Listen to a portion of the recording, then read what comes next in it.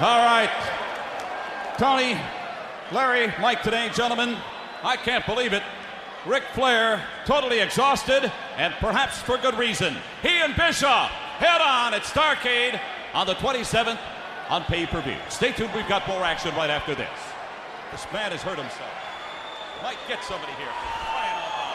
All right, wait, hold up now. Security. Fans Flair. Arn Anderson has run out. Flair was so emotional. He just spent himself in that interview. And those elbow drops. Flair's in. There's only one guy that I gotta prove something to. And he's 6'6", more handsome than 10 movie stars. And his name is Scott Hall.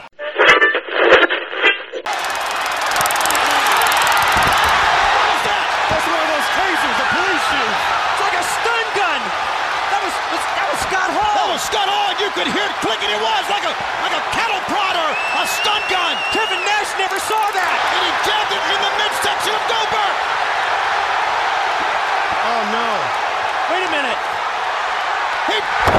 Jackknife powerbomb. Could this be it? 1, 2, 3. The streak is over, and we have a new world champ. I bet that you love me like I love you, but I should know the gamut just don't pay. So I look up to the sky and I wonder what it'll be like in days gone by as I sit and bathe in the wave of nostalgia for an agent to come. I always used to dream of the past, but like they say, yesterday never comes. Sometimes there's a song in my brain and I feel that my heart knows the refrain. And I guess it's just the music burning for nostalgia for an agent to come. Nostalgia for an agent to come. Nostalgia for an agent to come. It's always nostalgia for an age yet to come on the Wrestling 20 Years Ago podcast. Hello, everybody. My name is Rory McNamara. Thank you very much for joining me for our December 1998 sojourn through retro wrestling goodness. World Championship Wrestling is our focus here. 5 shows for you this festive season. Volume 2, Part 1 is our first WWF show, where we'll be looking at the Capital Carnage pay-per-view. Part 2, all your normal news, reviews, TV reports, and the Rock Bottom pay-per-view. Volume 3, ECW, as they march towards their January pay-per-view. And, oh yes, it's back again, Volume 4, the awards show. I wonder how many things we discuss over the next 2.5 hours will be featuring in the good and bad of that one. But for now, before we get there, this is indeed Volume 1. And joining me to talk about World Championship Wrestling this month, we have Bob Colling. Bob, hello. How you guys doing? Very well. And we have Eric Landstrom. Rory, I can't help but notice you put Capital Carnage as Volume 1 this month. You homer. How you doing, buddy? That's chronology, only chronology. And besides, I'm from Birmingham. That took place in London, so was a bit of a rivalry there. Anyway, before we get on to internet side rivalries in this country, what's been happening in World Championship Wrestling this month, Eric? Tell us the news. 173 and 1. You heard him right, listeners. 173 and 1. The streak is over.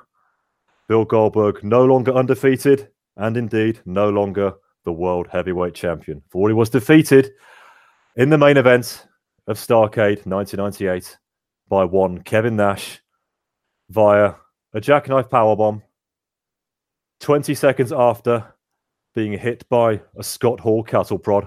That's not a euphemism. Being hit by a Scott Hall cattle prod. And that, after all that, 15 months after he first squashed Hugh Morris in the middle of a random Nitro in September, everything that this has led to, the US title, the world title, it is now all over. And you better believe we'll be talking about that later on. As well as, Eric? To be the man, you've got to obey the man. You do now. Right, let me tell you how we got there. The other main event Sticks in my craw to say that. But the other main event at Starrcade was indeed Ric Flair against Eric Bischoff. And once again, listeners, do not adjust your set because Eric Bischoff defeated Ric Flair by pinfall after interference by Curt Hennig, who we haven't seen for 2 months. Yes, is it all trying to make sense to you yet? Because it certainly isn't me. And the next day, we had a rematch between Flair and Bischoff because one match between them was just not enough. In which if Flair lost, he would retire. Sounds familiar. But if he won, he would take control of the company for 90 days from Eric Bischoff. And he did. In a match also notable for the return of Randy Savage, or 50 extra pounds worth of him. And again, we will discuss that much later on. WCW, NBC, WTF. This one came out of nowhere. Yes, World Championship Wrestling have confirmed with NBC, yes, that NBC, at least 2 primetime specials to air early next year. The dates for those shows are February the 14th, which is the date of a WWF pay-per-view, and March the 28th, which is a date of the WWF pay-per-view, if you get my drift. Now, February the 14th has become available because it was initially meant to be the date of the NBA All-Star Game. But the NBA lockout is currently going on, which Eric will tell you about in a second, freeing up that date. Eric, for the uninitiated, or me, what is the NBA lockout? Sure. Basically, it's a dispute between the players' union of the league and the league itself, the owners and the commissioner. That's led to the delay of the NBA season. The 1998-99 season was set to begin in October this year. The regular season, preseason would have started all the way back in August. And now here in December, when we're recording this show, the play still has not gotten underway. And so the thought now is that the league has lost too much of the season to salvage it, and they're probably looking at other things to fill up those dates because the NBA does not look likely to play a season until this time next year, if ever. Expertly done. That reminds me of, I don't know if you've heard this story, but Albert Einstein's chauffeur. He drove him to speeches for years and years and years, and he heard his speech on the theory of relativity hundreds of thousands of times, and he knew it word for word. So when he's driving Einstein there one day, he says to him, Albert, you've done this so many times, I bet you that I could stand in for you during this talk and recite the whole thing word for word. And Einstein agreed, dressed up as his chauffeur, and his chauffeur disguised himself reasonably well as Einstein, and he did indeed do the entire speech on the theory of relativity. No stumbling, no nothing. However, then a student asked him a question, a rather tough one, to which the chauffeur replied, "Oh, the answer to your question is easy. In fact, it is so easy, I will get my chauffeur to answer it for you." That is what this reminded me of, because I could have said that myself there, Eric. I just wanted to give you the opportunity. It's Christmas time. That's the kind of guy I am. But yes, going back to that news story, WWF were actually negotiating with NBC, but for whatever reason, there's going to be no return for Saturday night's main events. The main suggestion being given for why they favoured World Championship Wrestling this time is due to certain aging stars. You know who they are. No news yet as to what the specials will be, but the fact they're going to be going up against whatever the February pay-per-view is and the small matter of WrestleMania means that this could be seen as revenge for some of the Survivor Series, WrestleMania 4, WrestleMania 5 situations we had not so long ago. So keep it posted. This has only been mentioned in these sheets so far. We're hoping next month there will be definite news on that, and we will, of course, bring it to you first. And we're also bringing to you a Giant contract offer. With a slight correction from last month, yes, the Giant has not definitely left at this point. His current contract does still expire at the end of February, but it has been leaked to the dirt sheets that WCW are still in the process of making him an offer, offering him more money incrementally over 3 years. $850,000, $950,000, and $1 million for each of those years, which is believed WWF cannot match, or not at least if Vince doesn't offer more money over a longer period of time, because, of course, that went so well a couple of years ago. I'm sad to say that a few weeks ago, at the beginning of this month, for another rather unsavory story, It's a hotel where he was telling. Some reports are sketchy on this. Some say it was a fellow guest. Some say it was somebody working at the hotel, in which he offered to show why he was called the Giant. Ugh. Oh no! I know, which involved exposing himself to, and you can fill in the gaps if you really want to. It is not said yet whether he will face criminal charges. Again, we'll keep you posted on that. One thing that might actually sway the Giants is that Eric Bischoff, despite that very handsome contract offer, has been regularly making fun of him in the back week after week, calling him fat and lazy. With bosses like that. And Eric, bring us home for the news this month. And extreme signings. How is that? Chris Lacey would be very proud of that one. Yes, in addition to the Sandman, which I will get to in a second, sadly, Mikey Whipwreck and Chastity have signed deals with World Championship Wrestling this month. No news on what they're being paid. Does it really matter? Apparently, Chastity is going to be involved in the current Raven angle, playing his sister. Sandman, who we know will be renamed, is going to be playing, get this, Raven's long-lost friend. Keeping the chronology there, are they not? And Mikey Whipwreck will be a plucky jobber, I am sure. News on any more ECW people arriving is currently quite sketchy, but we are told that Bischoff is trying to mine them best he possibly can. And once again, we will, of course, tell you first. Thank you very much for that fine bit of headline reading there, Eric. And I shall now bring everybody the ratings for the month. And you can probably guess who came out on top. On the 30th of November, it was a dead 5 for Raw against Nitro's 4.2. And they polled a 4.2 for the next 2 weeks on the 7th and 14th, again in losing efforts to Raw's 5.1s. December the 21st, remember the go-home show for Starrcade, they dropped down to a 3.7. Raw held sway with a 4.7.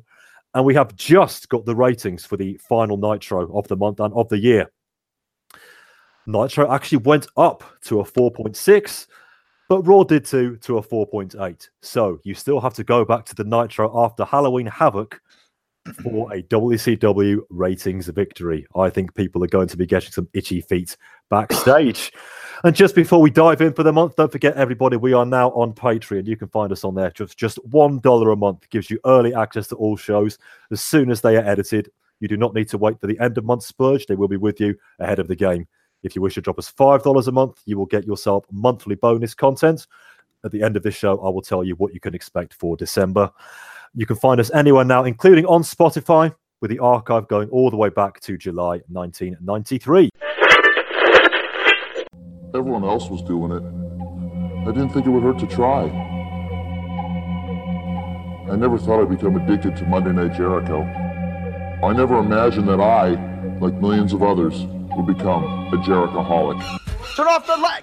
I'm filming a commercial! You're ruining everything! Stop the camera! Get your Jerichoholics Anonymous t-shirt for only $20. Call 1-800-WCW-8661 or write to the address on your screen. I'm filming a commercial here! Stop it!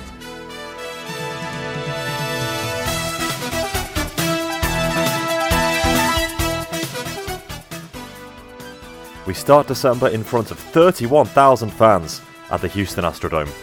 We learned the WCW Championship Committee have granted Goldberg a non-title match, I don't know either, against Bam Bam later tonight. Scott Steiner is here. Only 2 things come out of Texas, steers and queers.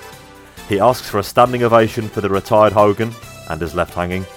The crowd also do not get on their knees for the new leader of the NWO. Tonight, though, will be Scott Hall's last night in wrestling as he wants a match with him. First, though, we have Kendall Windham against DDP, and it should be a good one. Oh, Tony. Diamond Cutter off the ropes, wraps this up quickly. Norman Smiley versus Prince Iakea. More of that later. Norman wins here with a crossface chicken wing. What a plebeian. Ray invites Eddie out for a chat. He is furious at Ray for signing a contract to face Hoovy for a cruiserweight title shot on Thunder. Ray's punishment is to face Silver King now, and a head spike off the top gets him the win. Ray, obviously. Goldberg and Nash have a brief conversation backstage. Kev does not want the winning streak compromised tonight. I don't think you need to worry much there, Big Sexy. Speaking of which, here's Roth against the Renegade. Speaking of compromised winning streaks, here's Roth defeating the Renegade. Chavo and Disco go be Stevie and Horace. Spike Piledriver, yes that again, gets the W for the New World Order. Here comes the perturbed Kevin Nash. If Goldberg thinks he's running the show, he's not. Tonight's main event is now a three-way dance. Hey, hang on. Kev, you can't just make matches... Oh, right. You can. Glacier against Saturn for now. Miller goes to kick Perry, but he ducks, so Glacier gets nailed. The ref rightly gives Glacier the DQ win, but this bamboozles our very stupid commentators. This Emery Hale match is giving me a rash. Luger takes it with the rack in good time.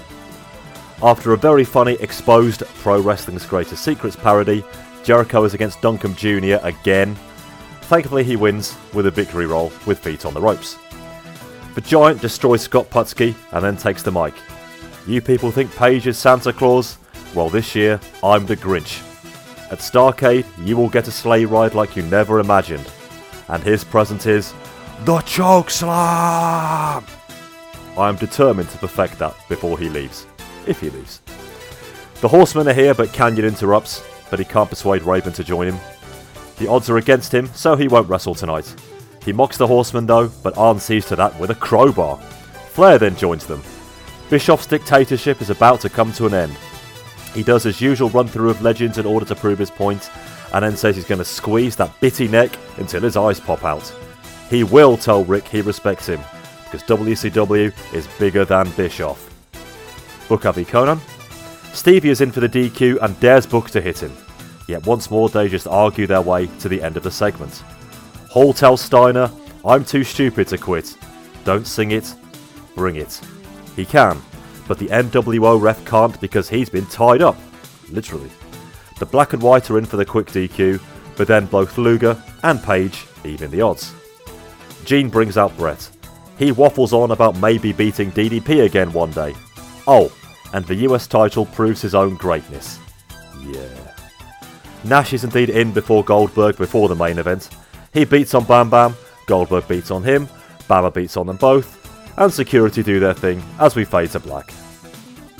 After the usual 10 zillion recaps, we begin on the 14th with Scott Putski vs Raven, or we would if Canyon didn't come out to tell Putski to skedaddle. He tells Raven he has no reason to complain due to his rich upbringing, because of course money equals happiness, more about that shortly. Raven walks away again, and this time I don't blame him. Pass me the abacus, it's Viano 5. He is up against Eddie. After a good match, Guerrero hits the frog splash, but pulls off the cover at 2. The LWO hit the ring to end it. Okay.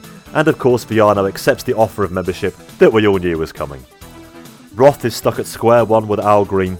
He wins, but it's over. Gene talks to Bischoff. The boss has not bitten off more than he can chew. Flair should have been put out of pasture a long time ago. I am a trained killer and a dangerous man. He tells us how much his left hand scares even him. No. Just no. Before Flair mercifully runs in. Bischoff makes a break for it, and then the Nature Boy takes the interview himself. At Washington, he will strangle Eric half to death. He elbow drops the mat a few times, and after telling Eric he has no heart, he then retreats to the corner, holding his chest. Oh god. And yes, we're going to come back to this. For some reason, Bam Bam and Scott Hall have a scrap backstage as Flair is getting put into the ambulance. Nash and Goldberg then intervene, with security earning their keep again. They all seem to want a match, and Terry Taylor makes it happen. Kidman has a chat with Oakland. He brings out Ray, after his LWO-led no contest with Hoovy on Thunder. He wants a fair match with Mysterio right now, and we get it. The commentators are distracted from this excellent outing. Of course, the Latino World Order are in for the no contest. Jericho is here to have a go at Conan. Fine by me. The Lionheart isn't bowdy, but he doesn't want to be. He reenacts the robbery of his title by K-Dog in typically entertaining fashion. You can't stop rock and roll, and I am too legit to quit. Emery Hale vs Barry Windham. Just like old times, the Superplex gets it done. Norman Smiley vs Saturn. Ref bump, cat in, kick to Saturn, Dickinson in, fast count, fuck ref angles. Another interview with Brett. He puts the US belt on the line against Page right now, but the Giant jumps DDP from behind with a chair in the aisleway and then chokeslams him right through the set. Conan is accosted by Eddie in the back, but he is still not leaving the Wolfpack. He beat Stevie Ray with the faceplant to retain the TV title. A sober-looking Bischoff is back. He does the ashen-faced serious thing and tells us injuries can be real. Flair has suffered what we hope to be a mild heart attack. Ric Flair deserves credit and respect. He apologises to his family and can't wait to see him in action again. Here's Booker. Stevie intervenes immediately. Nobody cares about Booker. He only joined the NWO because his brother made him, Stevie says. I helped you, and that's what you did to me. And in the back, Raven's mum wants to see Scott. When did WCW become 40s plus? Hall and Horace. The B-team are in for the DQ. Disco Inferno comes to the rescue.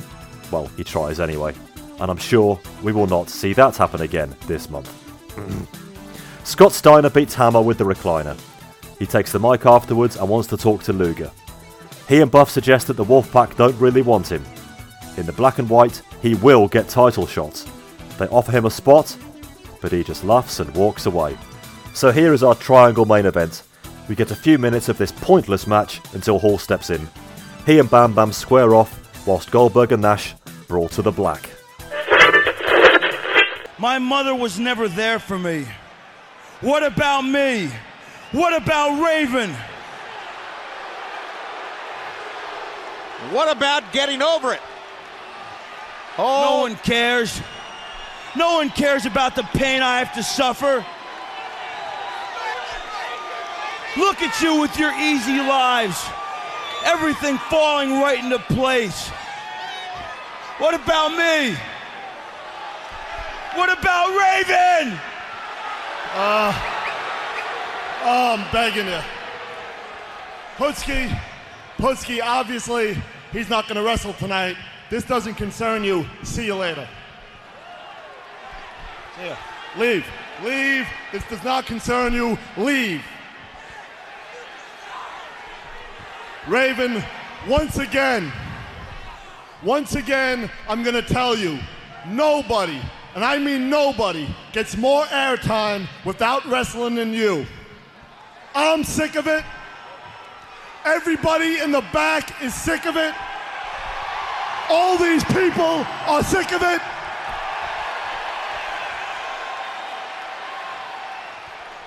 And all you do is complain. All you do is bitch and moan. And I don't understand why. I had it rough, Canyon. I had a miserable childhood. You know I did. A miserable childhood. No, you didn't have a miserable childhood. What nobody out here knows is that Raven... Don't tell them, Canyon. They Raven don't need went to an Ivy League school. That's fine. Raven has a degree in pre-med. That's fine. Raven, since before he can even remember, had a $3.2 million trust fund. You're rich, Raven. You don't have to work another day in your life, but all you do is complain. You grew up a rich, spoiled kid in the paradise known as Palm Beach, Florida. You had the pick. You had the pick of all the young, rich debutantes that ran around Palm Beach, and yet you claim you're miserable, that you had a hard childhood. When Raven was 16 years old, his parents bought him a Mercedes. My mother never loved me, Canyon. Your mother didn't love you. You know, Raven, I know you've got problems. No, your biggest problem is you've had it too easy. That's your problem. You've had it too easy. So there you will have heard the first two TVs of the month. Not a whole lot going on, if I'm perfectly honest. Much like last month from the first Nitro, only a tremendous piece from Chris Jericho is worth talking about, where he did his own parody of the Exposed Pro Wrestling's Greatest Secrets, which you will have heard earlier. The man is on a different level at the moment. Talk that he could still be going. He's still not signing that new contract. If I was World Championship Wrestling, I would lock him in very, very quickly.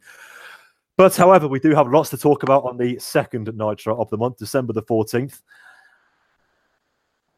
storyline which began in earnest at the very beginning of that edition of Nitro, where Raven was due to face, I believe, Scott Putski, and he didn't want to do so. You can't really blame him for that. But once again, he was moping in the corner, looking all very sad and sorry for himself. And Kanyon, who's sort of his kind of friend, kind of confidant, kind of shoulder to cry on kind of thing, I'm still not entirely sure, basically just tore him up for 3 or 4 minutes, saying that you've got nothing to feel sad about. You come from a rich family. Come on now. Snap out of it, which I did not like at all. The unspoken implication being that Raven cannot possibly be depressed because he is rich, which is a very, very dangerous road to go down. A bit later on in that show, we saw somebody playing Raven's mother, who is not actually his mum in real life, demanding to speak to Scott, which again, where you're blurring the lines of art and reality, probably a little too closely if you're making vague allusions to depression, which we did indeed get as well on the final Nitro, when we had a brief skit of Raven and Kanyon and his mother appearing at her house, which indeed is very lavish indeed, with once again everybody telling us that Raven has been sent to the hospital. Once again, they haven't really said what the reason is, but I don't like what they're going for here, Eric. A, I don't like seeing Raven playing a spoilt brat. And B, I do not like the suggestion that it is impossible for anybody to be depressed if they have lots of money and nice things, because it doesn't work like that. I'm going to split your things, because I resoundingly agree with the second part. Go ahead. I don't think that requires any further discussion. The first part, though, I was kind of getting into, just because I've always kind of thought, this Raven character is a little bit one-dimensional, and there's got to be something in his past. And credit to WCW for at least trying to give some character some type of backstory and build them into a well-rounded character instead of just a wrestler. They've really always failed to build these guys like this. And so I was into it. But the second part of it that we talked about really does dampen the whole thing. If Raven was a spoiled, entitled dick, or he was doing something else, something nefarious, and that's why he had this relationship with his upbringing and his background, that's kind of where I was hoping they would go with it. And that was something where, when you hear that like the Sandman is coming in to be involved with it, you can kind of see how it could harken back to some of those early 90s cheesy WCW vignette storylines that aren't great, but I always found them entertaining. And if something's not going to be great, at least make it entertaining. But all of that said, completely clouded, probably without any sort of redemption or redemptive quality by the secondary issues with the depression and things like that, because that is very dangerous territory for a wrestling company. I say it was unspoken, but it was clear. That was absolutely what Kanyon was telling him on the December 14th Nitro. He might as well have just said, man up, for all the good it did. And I thought that was horrible. What do you think of all of this, Bob? Yeah, I'm not a fan of it. We were talking about like a backstory of a character, and I'm going to kind of compare it to the ECW run where he has a hatred for Dreamer because he stole the girl and all this stuff. And this is just a watered down, poorly executed example of it. Because you look at through everything, are we to assume that everything he's done is because he's a depressed rich kid? Like he's, I guess, like revolting against his family or whatever the case may be. I mean, I don't find really connected to it in the whole narrative of, hey, you're rich, why are you upset? It's kind of like it's kind of tasteless of a storyline, but I mean, can we really be surprised with WCW considering what they did with Scott Hall just a couple of months ago with the alcohol and kind of trying to exploit certain things? I don't think this type of character development would give me any kind of sympathy towards the guy. I'd rather him just be a loner, whiner guy without having the rich kid kind of backdrop to it. Yes, I agree. I do give them some credit. I give them none for the execution, but I give them some credit for them trying to do something a little bit different with Raven. But it harkens back to what we discussed in the summer of '97 when he first came in, when for the first couple of months we were on these very programs saying, are they just going to try and reheat his ECW character? Are they going to tell those stories again? And they did with Richard, so they burned through 18 months worth in about 18 days. And Raven's been kind of spinning his wheels since then. I feel like the flock is going to be more fondly remembered than it should be. They never really got off level 1, in my opinion. We never really explained truly why they were there. Went on for a very long time, and somebody who's actually got a lot of mileage out of it, we'll talk about when we get to Starrcade. But it was just a collection of misfits or supposed misfits. But I never really got what Raven was trying to do with them. I probably compared him to David Koresh a few months ago, but that was probably more me trying to put some meat on the storyline bones rather than anything WCW were telling us about it. And now it looks like he's got an actual character. But I'm with you, Bob. I just can't really get behind Spoiled Rich Kid as a heel because I don't really think it's anything people particularly want to boo. But at the same time, it's certainly not something to... he is not going to be presented as a babyface in this. Now, if anybody, it's going to be Kanyon and, God help us, his mother. And I'm shudder to think where we're going to be going with that over the next few months. Given the writing team we currently have at World Championship Wrestling, my hopes for this one are low. But I always say this on these shows. I commend creative teams for trying to give people something to do. And that is one of the benefits of where we are with the whole wrestling business at the moment. In all 3 promotions, there are very few people not really doing anything. There are still a few, which when we talk about Starrcade, I will rip them apart in no uncertain terms. But 98% of the time, everybody exists for a reason within their storyline world. And that is something I want to see continue. But I just don't really see the end game here. Do we find out that Raven isn't really rich? Or I don't know, I'm just projecting it's not really his mom or something stupid like that. I mean, if it is just going to something which will end in, say, 2 or 3 months' time in a 10-minute match on a B pay-per-view in the mid-card against Kanyon, then it's just another waste of time. I thought at the start, this isn't just me being wise after the event, I thought at the start that Raven would be a rather odd fit in World Championship Wrestling, and I haven't seen anything yet to change my mind. But stay tuned to us. We will keep you posted as it develops. Month Rory, after what I feel will be long month. Yes, Eric. Sorry to cut you off there, but if we talk about this a lot on ECW, Lacey and I over the last couple of months, but if Raven can't get going in WCW, how the hell is the Sandman or anybody else from that company even stand a chance? Precisely. I did think, as much as I thought Raven wasn't going to be a fit, and I believe I was probably proved right, I still think he could kind of talk his way out of it because he isn't just all about the hardcore. Sandman is. Mikey Whipwreck is. I shudder to think how they are going to be presented. I think Mikey, if Mikey just comes in as a standard jobber, well, they've got 50 people on the roster who can do that anyway. And I just don't see Sandman bursting in through the ring, smashing a beer can over his head and whopping people with kendo sticks. It's just not the environment for it here. Bob, do you agree with that? Well, I got a couple of things I want to mention here, or just kind of provide some commentary input on. So with Raven, there is an approach that they could potentially go with to make this all make a little bit of sense. He could be like an awkward rich kid growing up, like in school. Maybe, I don't know if you guys in school could relate to this, but there may have been rich kids that are socially awkward. Yes. They don't have friends. That's true. If Raven is this rich kid, maybe the flock or people that he has been paying to essentially be his friends. And Kanyon is one of those guys. And to some extent, maybe he's trying to wake him up like, hey man, I'm your only friend here. Why are you so down and stuff like that? So I think there is a potential way of incorporating all this and having make sense. Not necessarily good sense, but having make sense. And then in regard to the Sandman, Mikey Whipwreck, Sandman is a guy where he needs to be heavily edited to appreciate his act. As someone who watches the ECW fan cams that are recorded and watches, 15 to 18 minutes of Sandman, good Lord, is it awful compared to the 4 minutes that you see on Hardcore TV.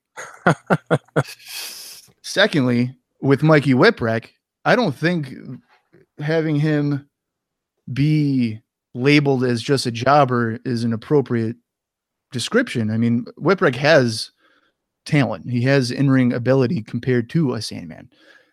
Having him involved in a cruiserweight division could really work well for him, working with guys like a Kidman, like a Rey Mysterio or Juventud Guerrera, but having him have that hardcore aspect to him would maybe even liven up the division instead of have it just be nothing but suicide dives and 450 splashes and whatnot, which are exciting. But when you see them, 4 or 5 matches a week, it may water down. Meanwhile, you have Mikey Whipwreck maybe using a chair, something similar to what Rob Van Dam is doing in ECW. Maybe he could bring that in there because, they steal things all the time. So why not put it with Mikey? So I'm all into this. Yeah, this is great.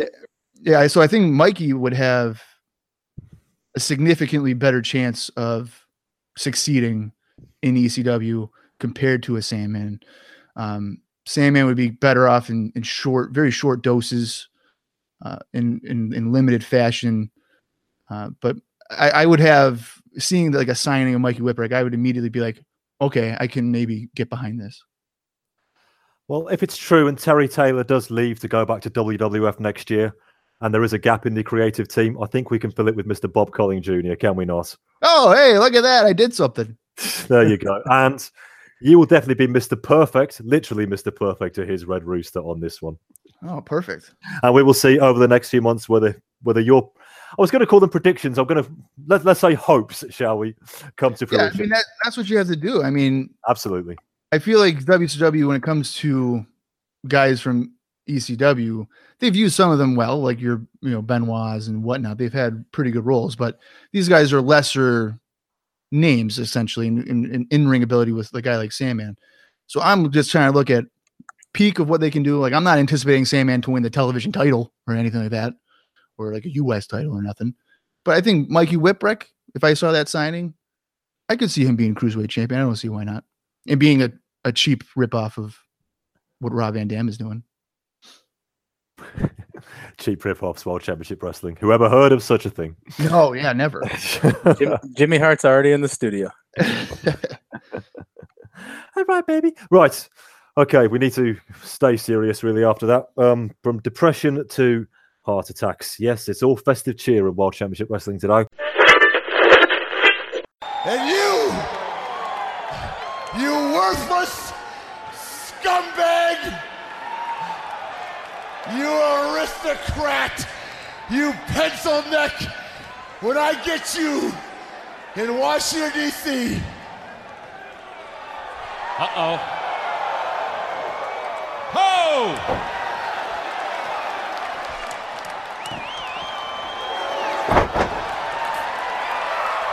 I'm gonna strangle you half to death!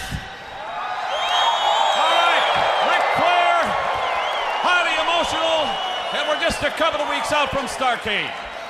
I'm gonna reach down inside your skinny little neck, grab what heart you have, and pull it out to show the world you have no heart.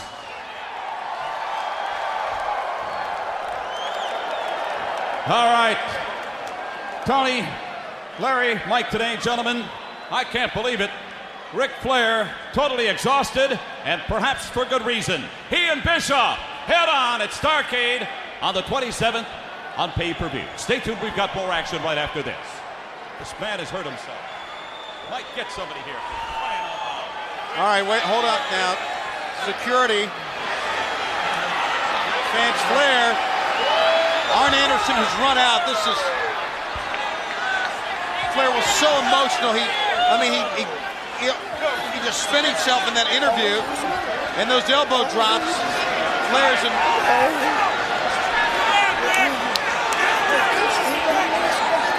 Arn Anderson. There's a sense of urgency here, fans. So stay right with us here. Was it? Is it his shoulder? I don't know. Favoring his arm, his elbow, his shoulder. What is it? Idea, fans. All I know is Bischoff got way underneath the skin too much. It's driving Flair insane. Our trainer Danny Young has come out.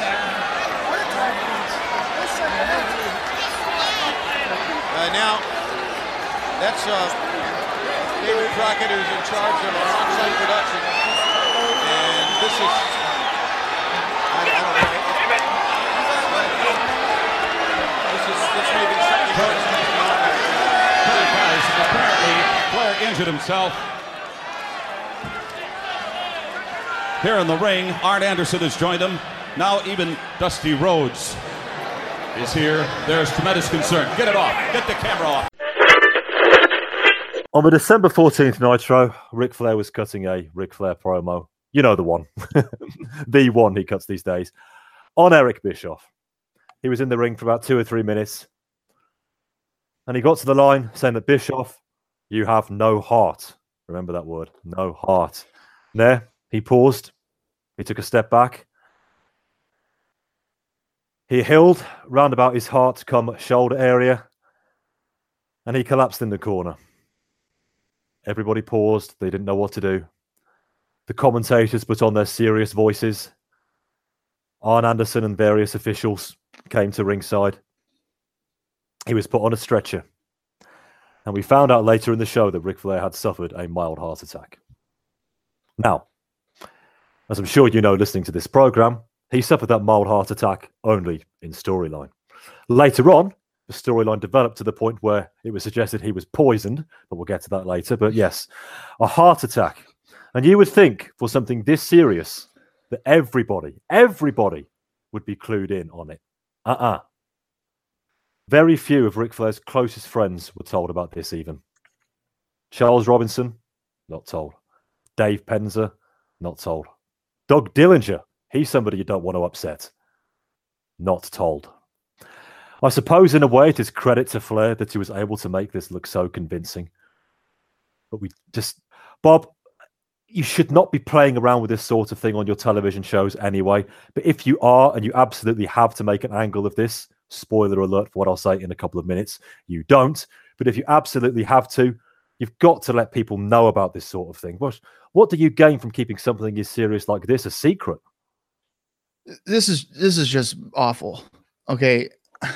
You don't tell his close friends. You don't tell the security guy by ringside. You don't tell pretty much anybody that we're going to work the boys and we're going to make this into an angle where Ric Flair's having a heart attack. If I were any of the guys that you mentioned, not only would I be pissed off at a guy like Eric Bischoff or whoever's writing this angle, I would look at Ric Flair and ask you, what the fuck are you doing? To have it be like, oh, you're going to have a heart attack. And I'm going to be sitting in the back like, I didn't know this was going on. Is Ric Flair about to die? I would be, if it's a close friend of mine, I'm going to be running into that ring, checking on him. Now, maybe that's the approach they're going for. Maybe they want the authenticity of, wow, this guy's really dying. You want to compare, let's compare it to, like I mentioned in last month's ECW show, when I wasn't drinking alcohol, you compare it to like what like Jerry Lawler and Eddie Gilbert did with hitting of the car. If they don't tell anybody and Eddie Gilbert just runs over Jerry Lawler with a car, what the hell are people going to say? Are they going to be? They're going to shoot him. It's Memphis. Yeah, they're going to. Eddie Gilbert. Eddie Gilbert would have died 5 years before he did. What are we doing? It's a completely unnecessary thing to do. It is. I don't know what they have thought about doing here in the last 3 months of 1998, where like I mentioned earlier, you're exploiting Scott Hall's demons with a feud he has a match with Conan, for Christ's sakes. I mean, it's not even like a top level feud or anything before leading into the one with Nash, but this, to me, it's really offensive that they would make something so personal and try to capitalize on it. And I don't know how quickly they mentioned that it was a mild heart attack or whatever, as soon as it had happened. But, if you do something like that, I feel like you don't go an hour later and say, oh, well, he's fine. Oh, it's just a mild heart attack. I would want to, if you're really going to go for it and you're going to be that tasteless, you might as well go full board with it and be like, well, we're not going to tell you if he's okay for a month. He's going to be in the hospital, and really, drive it up. But to do it for, a 10-minute interview with a match against a non-wrestler at your biggest event, Yeah, I'm getting like heated as is. I have to like open a window or something. It's like negative 13 degrees outside right now. I mean, it's just really, I was not a fan of the approach here. Anything else you need to add to that, Eric? Go right ahead. The Bob, you covered the tastelessness of it and all of that stuff so beautifully. But I think we also need to point out the fact that like Ric Flair, the character, Ric Flair, the television character who still gets the biggest pop every Monday night when he walks out on Nitro, wherever they are, for the most part. His character has been so diminished. The allure of Ric Flair, the essence of Ric Flair has been so diminished over the last 4 or 5 years, even basically ever since he got done feuding with Vader and Hogan came in. Rick has just been used as a pawn in other people's storylines, and he's taken a lot of clean losses from guys you wouldn't think he would ever take clean losses to. He put over Hogan until the cows came home. And now we have Ric Flair, who's, I think, still in his 40s, which isn't all that old in real life, having a very real life serious issue of having a heart attack in the ring and making him seem like this, like even his health has failed him at this point. Everything else, his skills, his myth, all of that has failed. And now even Ric Flair is failing. And it's just really gross and sad that Rick's allowing this to happen, or that he's been compelled to do this. I don't know. It's so tasteless. I'd like to think that Ric Flair wouldn't agree to do this to his character. He's always been so giving in the ring, but this is ridiculous, right? So it's just sad to see this one of the most mythical, pictures of a professional wrestling character that you would see just be diminished to this. It's, from a viewing standpoint, it's terrible and tasteless as it is from a booking standpoint. It's so easy to say it's sat here, but I just wish he had said to Bischoff backstage, regardless of all the things they've been through over the last eight or so months, I just wish he said to him, nope, not doing that.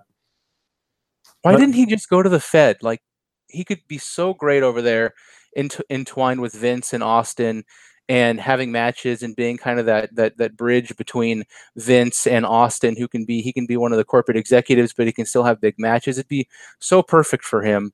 And yet he stays loyal to WCW for why?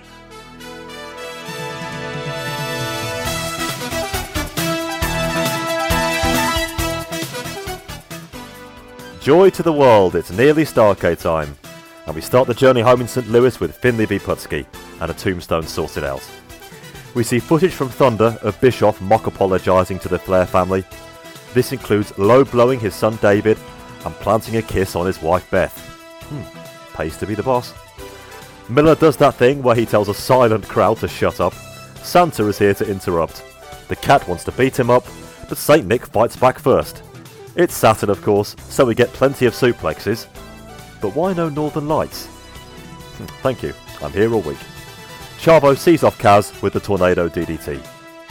Nash is here, and he gives a shout out to Goldberg, and his name gets a few boos, it must be said. His mic echoes like it's Nuremberg or something. At one time in my career, I was a world champion and had 197 title defences. Fact check, can we get a fact check?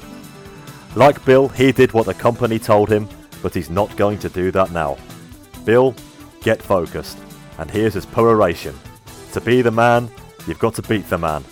And on Sunday, I'm going to kick your ass. Kev, look at the adjective. Tenuous. Gene brings out Raven. His mother is only trying to get herself on TV and doesn't really care about him. Canyon tries to mock, but Raven just punches him. His mum then tells him not to hit his friends. Scotty, you need help. Bischoff is out now, and it's apology time again. Today he's sorry that Flair can't be here, but the Horsemen can be seen coming through the parking lot, and the lobby, and the backstage area. They fend off Norton, and now Flair makes it to the ring. He chases Eric all the way out of the arena, and then takes about a huge "We Want Flair" chance. He don't need no doctor. Roth does Roth things to Lismark Jr., but it's still over. Eddie tells Ray before their match that he is rapidly losing patience with him. I'm certainly not losing patience with their matches though, and this is their best since Havoc 97, I say. Cheap finish though, as Kidman shows up to nail Guerrero, but he ducks and Mysterio eats it, allowing a roll-up for the pin. Holler if you hear me, says Steiner, but over this ropey mic, I'm not sure anybody can.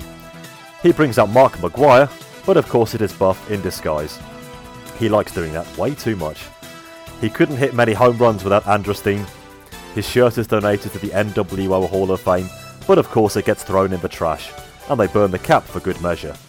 Smiley v the Prince, Norm locks in the chicken wing for the easy win. Hammer against Wyndham lasts for seconds before Flair does Flair stuff to Bazza, complete with multiple diabolical ball shots. The NWO try to intervene, but the Horsemen soon put a stop to that. They end up fighting backstage and get put in cuffs. Flair and Arn are still in the ring though. He's been a son of a bitch for 25 years, but his wife and kids forgave everything he did. Bischoff tried to shit-can his career, and that is unbleeped, but he couldn't do it. Last week he stepped over the line, and now Bischoff gets security to cuff him too. As he's shepherded off, he tells the boss that with God as his witness, he will kill him. We calm down a bit, with Booker drop-kicking Jerry Flynn off the top for a win. Luger racks chaos after the latter has a Barney with rage. The Tequila Sunrise puts down Alex Wright to retain the TV title. The Wunderkind then throws a tantrum very similar to Jericho's exactly a year ago. But Lionheart himself uses the distraction to beat on K-Dog and steal the belt. The Giant gives Disco the super chokeslam treatment. At Starrcade, he will give Page more pain than he can ever imagine. But DDP answers him from the crowd. I am gonna stick these hands round that fat head of yours. Fat head. He actually says this. So, only Goldberg Hall to go now. Nash watches on from outside and again doesn't appear to take Bill seriously. After the spear, he pulls Scott to safety and leads him away. So Bam Bam attacks the world champion. The show ends without us even seeing if Goldberg got the upper hand on him. Ominous. Ominous.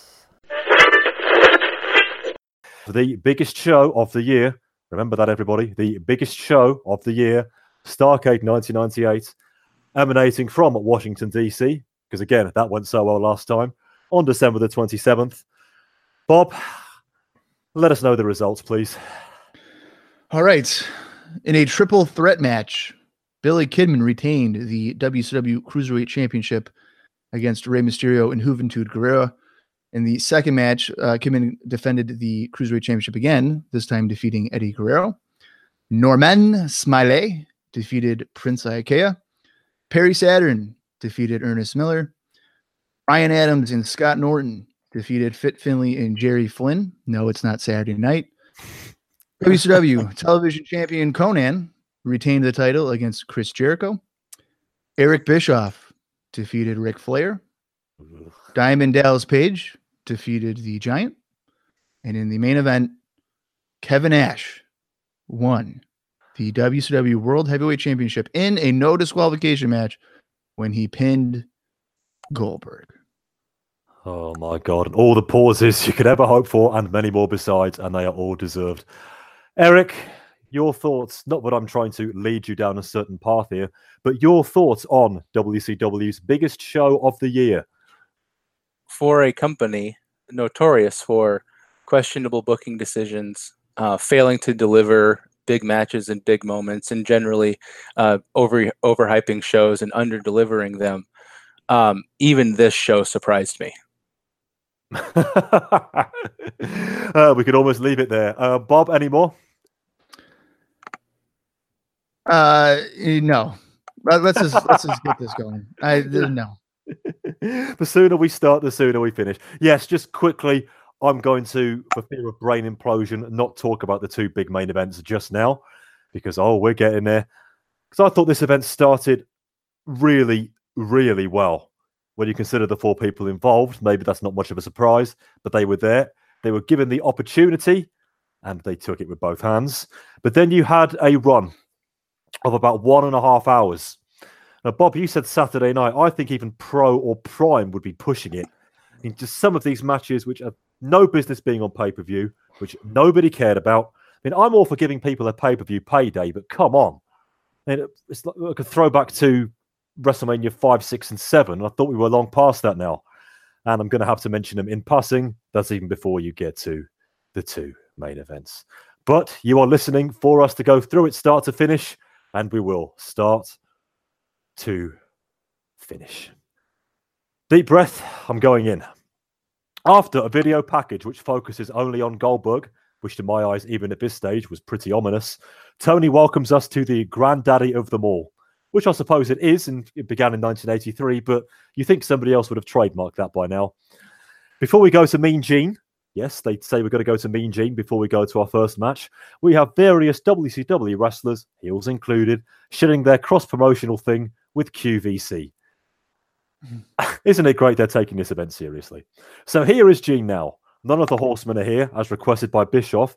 There are some familiar faces in the back, but it will cost you $1.69 a minute to find out what they were. So then our opening match, I'm rather pleased to say, Rey Mysterio versus Juventud Guerrera versus Billy Kidman. One fall to a finish for the Cruiserweight title. Juvi shoves both guys as he gets to page 2 of his What Heels Do book. Then the faces both pile onto him. Tilt-a-whirl backbreaker by Rey and a swish dropkick by Kidman. Rey then gets whipped into Juventud for a Bronco ride. Again, shouldn't somebody else have that trademark now? Rey hits Kidman accidentally, but they decide to scrap with one another anyway, until they both take Guerrera back down.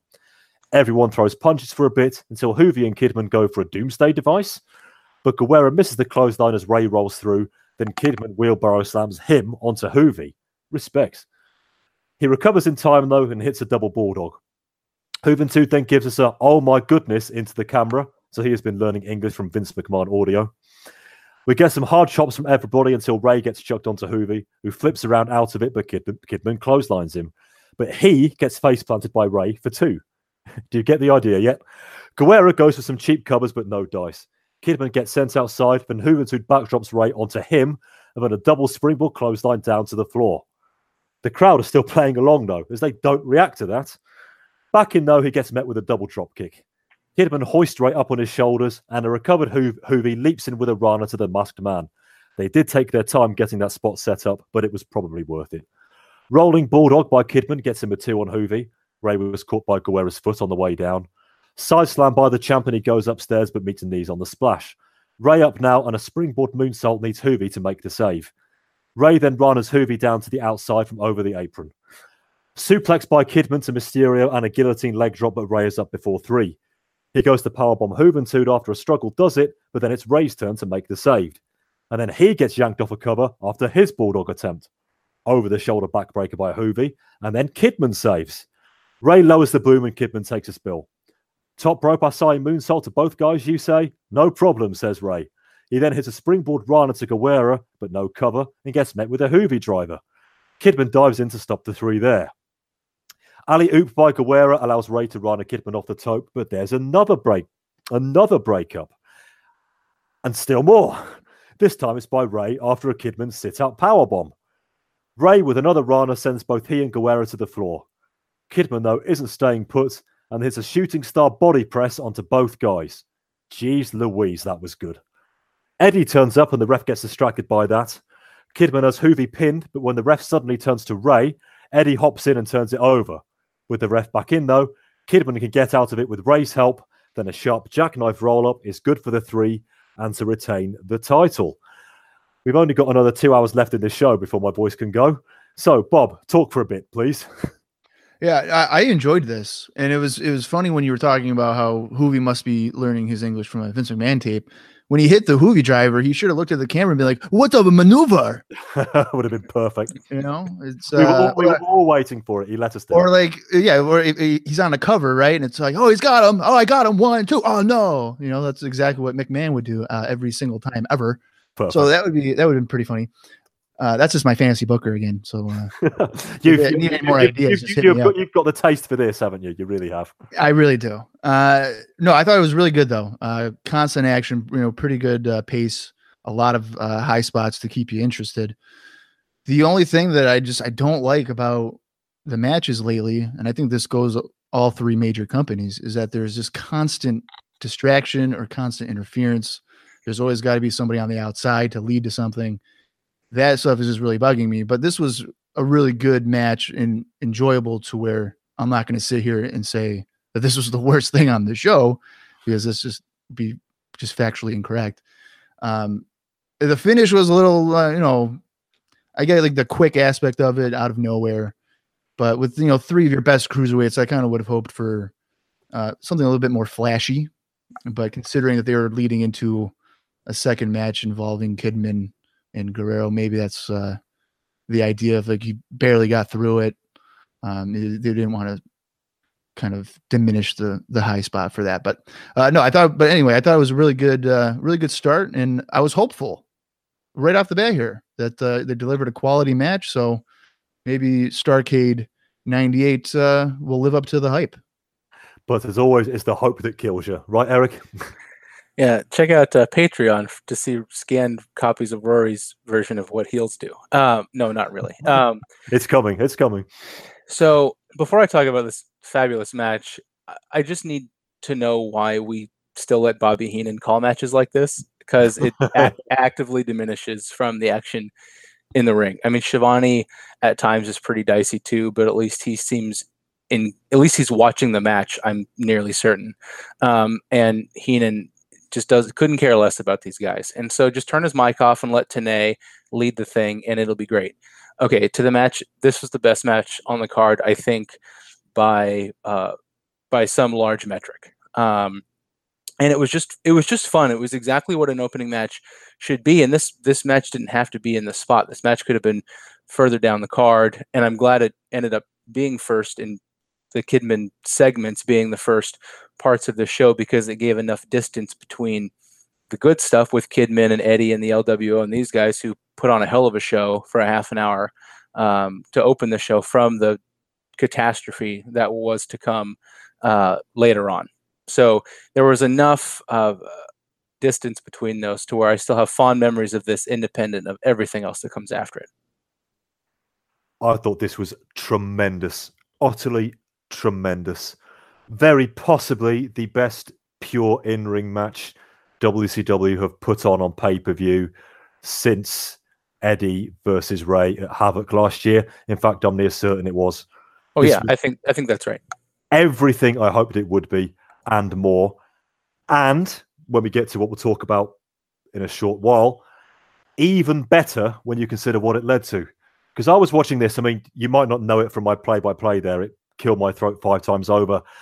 The pace of this for start was actually a little slow by these guys' standards. Now, we're not talking Andre versus Stud WrestleMania 1 here, but you could tell they were really thinking about it, and they were using the 15 minutes to not just go out there and throw out crazy crowd-popping spots, which would have been very easy for them to do. I wouldn't have blamed them if they had built a match around that. The guys are thinking, okay, this is what they expect from us. It's the biggest show of the year. It's Starrcade. We're going to have people tuning in who don't watch all the time. Let's just show them all the crazy stuff we can do. And that was in there towards the end of the match. Of course it was. You wouldn't really want it any other way. But they built it logically. They didn't really fall into the trap as so many triple threat triangle matches do, where you have one guy on the outside selling a clothesline for 5 minutes while the other two do their stuff. Then he suddenly dives back in to save a cover. Somebody else gets clotheslined out for 5 minutes and then rinse and repeat. That didn't happen. They had some really well-worked three-way spots in this that didn't feel overly contrived and set up. It would have been such an easy thing to do, but it felt so incredibly fluid. And because they just built it fairly naturally and bigger moves were being blocked and a slightly bigger move, then a bigger move still, that when they got to that immense spot at the end for about 2 minutes before the finish of the match, where Kidman took out both guys with a shooting star body press, not a shooting star press, a shooting star body press onto both guys. I mean, I got out of my chair and applauded. It was an amazing spot in its own right. Everybody got it spot on, but it actually meant something. I thought, yes, Kidman really wants to win this match now, and he is pulling out the ultimate stops. And nothing is going to stand in his way. And yes, Bob, you're probably right. The finish was a tad underwhelming, but knowing what was to come shortly afterwards, it did at least play into that. It wasn't just the roll-up finish for the sake of it, which is something WCW alone have done a lot over the last 8 or 9 years. I think they are far too over-reliant on that finish. Yeah, I think they executed it well enough. In an ideal world, I would like to have seen Kidman blast either one of these guys with his finisher, but we will get that a little bit later on. But yes, if you did not see this match, I urge you to go out of your way and do so. I hope that when we come to do our end-of-year award show, which you will be listening to a few hours later, dear listener, that this one will be featuring, because all three of these guys, we all know they're great. Ray has been in and out this year through injury, but I'm just so glad that both Juventud and Kidman got to showcase their very best on pay-per-view. They've been brilliant on TV, give or take on pay-per-view. They haven't quite always hit the high spots, high marks, but they did here. I mean, Chris Savisa in The Torch said that this was the match of the year, and from a pure in-ring standpoint, I think he may well be right. Go out of your way to watch this brilliant, brilliant match. And indeed, the aftermath and what it leads to. After that match, Eddie flips out at Ray and Juventud. He calls them cream puffs for not beating that pretty boy Kidman.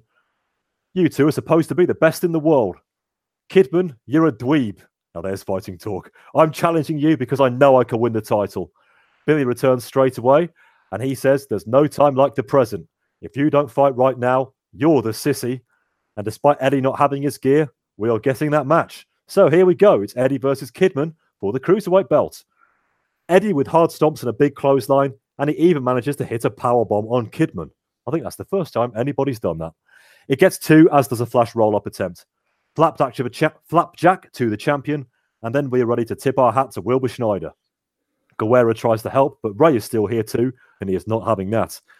Kidman with a desperation head scissors after Eddie threatens Mysterio, and he just lets rip with some wild punches. And here's Heenan on commentary. It's like 2 construction workers fighting on their lunch break. No, just about let him have that one. Swing and a miss. A bunt, let's call it that. Eddie then takes charge after wrenching his knee into a very painful-looking half-crab come Indian deathlock. He tells Ray to kiss his ass and then takes it outside. But Kidman recovers with a whip to the guardrail. Guerrero helps Eddie, though, and he has the ascendancy as we get back into the ring, until he reverses another whip for a bulldog off the ropes, does Kidman. Kicks in the corner and the 10 punches. I think right now that's a wise spot if he's getting a bit tired, as is a sleeper, until Guerrero cuts it off with a jawjacker. Hoovy then passes Eddie something. Kidman can barely stand, but fires off some last-ditch punches and a corner clothesline, but Eddie is playing rope-a-dope. He then whacks Kidman with his shoe. Who uses a shoe? Then throws it as Ray. Well, Paul Bearer did on Capital Carnage, so it must be catching. But delay means it is only a 2 count, though. Brilliant brainbuster, and then he calls for the frog splash. Kidman just has enough about him to cut him off, however. And then they fight on the top, which results in a superplex by Billy. Exhausted cover, and I know how he feels, won't get the 3 count. Eddie with a drop kick to the knee, and then hauls the bad leg into a bridging submission. Ouch. Eddie with a rope-assisted Rana, but he can't powerbomb Billy a second time. Kidman still has some fight in him, and he just stomps away like a madman. Scoop slam and a guillotine leg drop, yet he lost his bearings, so could not get a win. Back up to the top rope, but Eddie holds on, sending Kidman down to the canvas. They then do the same in reverse as the bodyguard tries to get in, but that merely allows Juventud to crotch for champion on the top rope. But then Ray is able to do the same to Eddie, which knocks Juventud to the floor. Kidman can fire off the shooting star, and he gets the win this time too. Eric, they're really trying to make something of Kidman, and you know what? I'm very pleased to see it.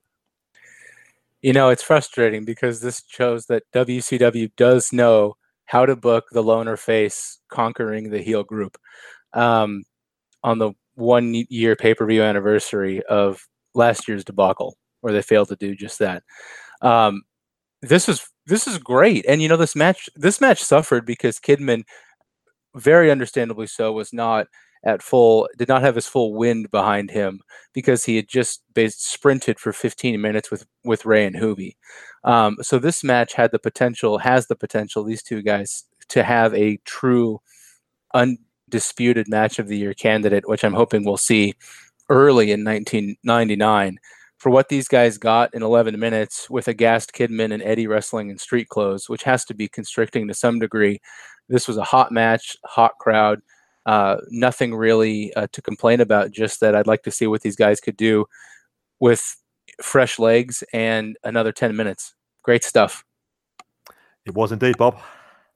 Yeah, I just want to point out about what Eddie was saying before the match, calling him a sissy. I just envisioned him, the only thing that was missing really was him just flicking Kidman's forehead or something, you know, and breaking his glasses. It just shows you such a different approach compared to what, you know, the WWF would probably do in that situation, you know, and who knows what would have happened there in a much probably vulgar way. But I thought this match was pretty good. Probably the best you could get considering the previous match and Eddie being in street clothes. I didn't really understand why Eddie would feel the need to take off his boot to, use it on Kidman. I feel like if it's on your foot, you're going to get more of an impact. So stuff like that, I was just kind of baffled by, but it was good. It was a really quality match for the most part. I enjoyed Hoovy on the floor, just doing his antics, supporting his leader of sorts. So, yeah, I mean, this in the first match, like even talking about right now, I feel pretty good. I think Starrcade 98 could close out on a good year. And then, it has to happen. It has to continue. So can I just end it now? Can I just leave now and be happy about it, or no? Yeah, let's go. And Goldberg squashes Nash and we're done. I was going to say a 9 out of 10 show, but that takes it up to the full 10. There we go. 10's across the board, the best show we'll ever do. Let's end the podcast right now. Project over. Another bloody good match here, wasn't it? I think you're absolutely correct, Eric. I'd love to see these two going at it for 15 minutes with Eddie dressed for the occasion and a bit more hype and build to it. The only thing that annoyed me about this was obviously we didn't know it was happening until we bought the pay-per-view. It's a WCW trope, and I wish they wouldn't do it. It's an easy thing to do. It's there. It's an easy thing to do. They've got our money, so they think they can do what they like. I wish they wouldn't. They can't, because they're not going to get people's money next time. But luckily, this was for a match between Eddie Guerrero and Billy Kidman, so I can kind of forgive them. Tremendous stuff. Kidman worked such a smart match here again. He's clearly tired after going 15 minutes with two of the best. And yet not only was he using those spots like 10 punches and a sleeper to give himself a breather genuinely, they did play into the context of the match where Eddie was just going at him full guns blazing, and he was just doing anything he could just to try to begin to turn the tide. Now that is smart babyface work, and Kidman, he's got a fantastic moveset, as we know. He plays the underdog so well, but he's intelligent in the ring. I mean, my only fear, I feel like I say this every month when I talk about guys this good and on this position in the card, that they will always only ever be in this position in the card. And it's a shame, but it's the wrestling world we live in these days. You're either a member of the land of the giants or you're a renegade who hates your boss. If you're neither of those two things, then you're not going to be there in the big main event money. But that is not Billy Kidman's fault. He's a tremendous worker. I mean, he was great beforehand, but since he turned face in September, he has been an utter revelation. And I really do hope he can carry it on into 99, even if it is just for the Cruiserweight belt for the next 6 months. And if it means matches of the quality we've had for the previous two, then it won't bother me too much. I sincerely hope that he mentions our praise for him in his next contract negotiations, because I'm sure we've got some sway in the wrestling world. I mean, we have Booker extraordinaire with us after all. Yes, at this point, as you guys have rightly said, Starrcade was cooking along very, very nicely indeed. But it's like, the problem is, it's on Christmas Day, you've got the really big present underneath the tree, and the small ones, you open the big present first, and it's the PlayStation, or it's the N64 or something.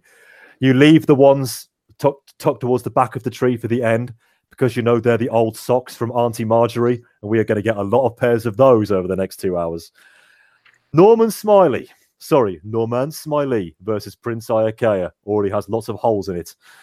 The Prince tries to get this one done early, but sadly Smiley kicks out. Dragon screw leg whip, and Norman takes a quick powder to the outside. Cannonball by the Prince to no reaction whatsoever from the crowd or the commentary team, and a suplex meets with the same. Now the audience get involved with a boring chant as Smiley takes over on offense. Arm locks and stamps and some amateur wrestling. Wrong place, wrong time. Chops by the Prince, but everyone is just gone now. Norman sort of dances and hits a spinning body slam, which is always still just a body slam. Standing stomp. It's December 1998, and look at the two matches just gone before you. And then a quarter Nelson roll up for one, followed by another hold I cannot be bothered to name or be bothered to look up. Suplex by Smiley and some more dancing. Underhook slam, but Ikea's foot was on the rope. It really, really wasn't, by the way. Cross arm breaker is fought out of, and I have typed far too much here already. More dancing, but Prince catches him for a Northern Lights for two. Another body vice type whatever to people who have not paid to watch this sort of thing.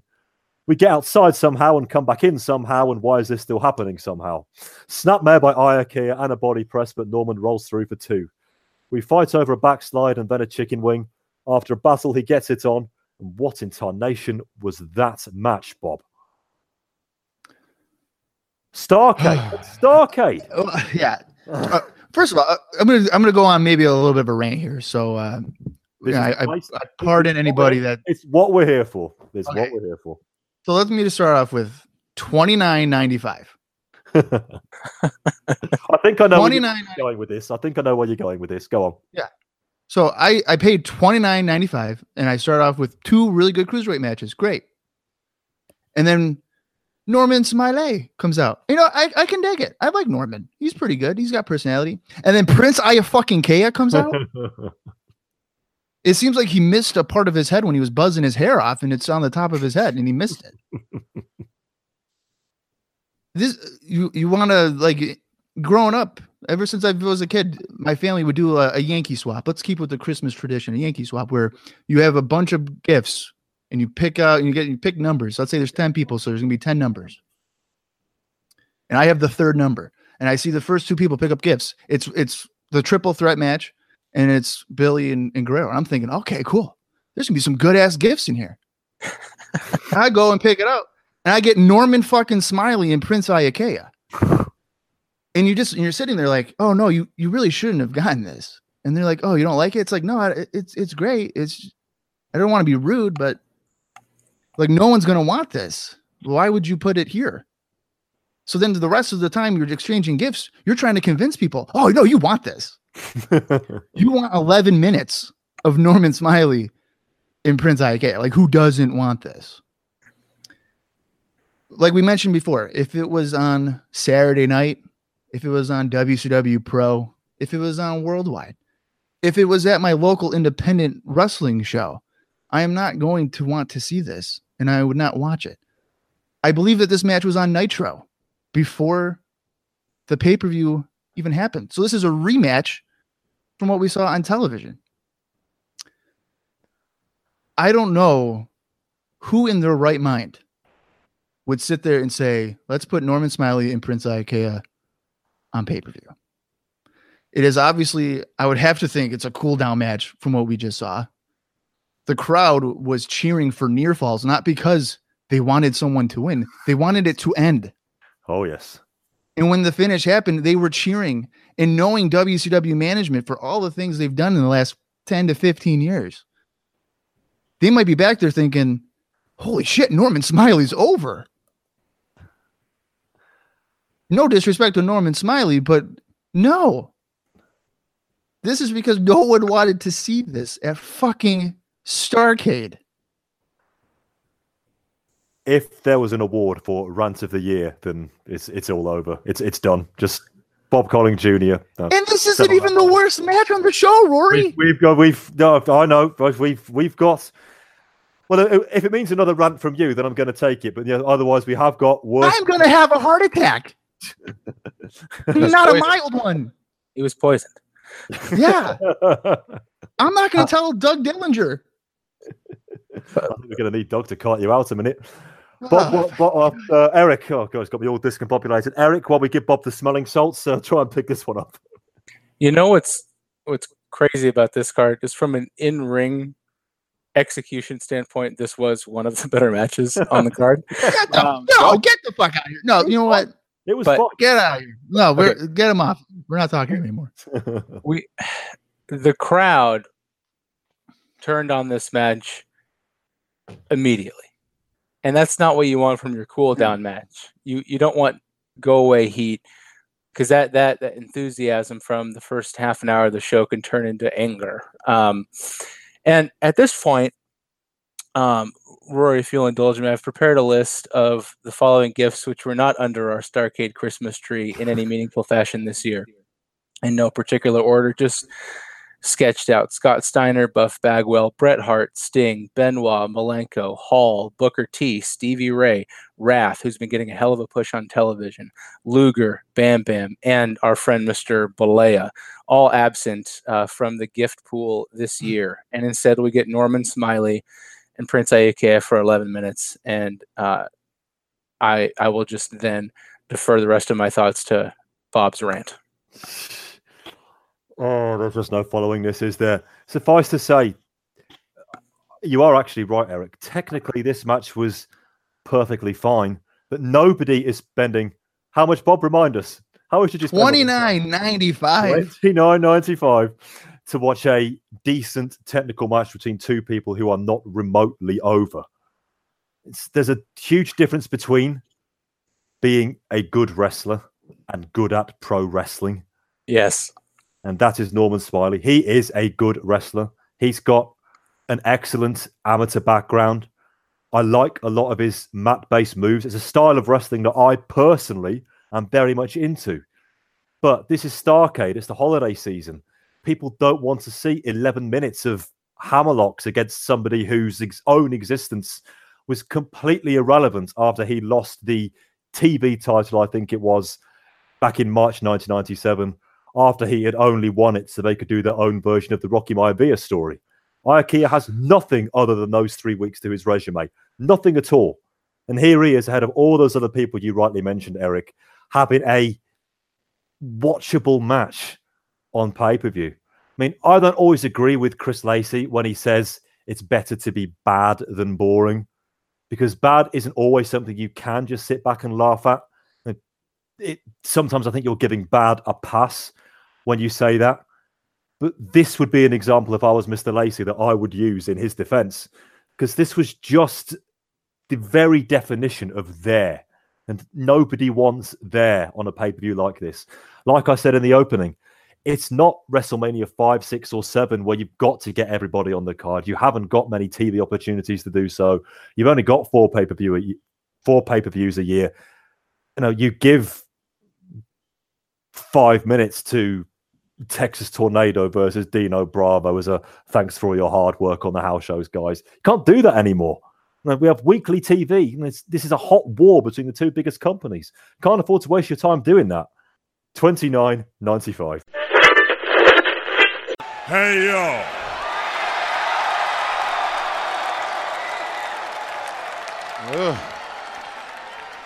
I think you got to agree with me that being in D.C. for the holidays is just too.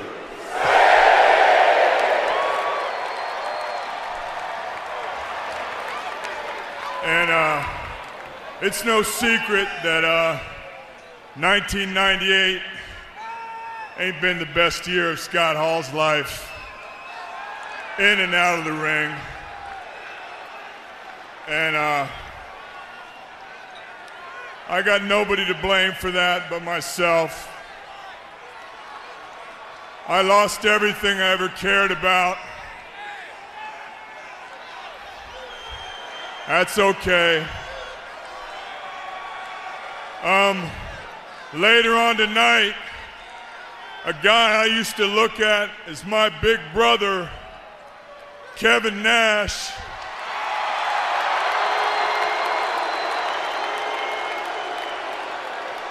he's got the opportunity of a lifetime. We rode up and down the road together, and we used to talk about what it would be like to be the main man in wrestling. Well, Kev, you told me a while back that I had to prove myself to you. And a lot of people in buildings all around the country been telling me I gotta prove something to them.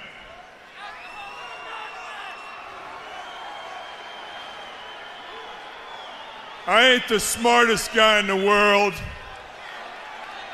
but I ain't gotta prove nothing to Kev.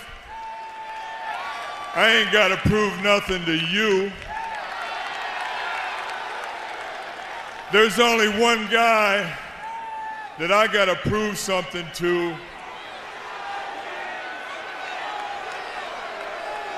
And he's 6'6", more handsome than 10 movie stars. And his name is Scott Hall.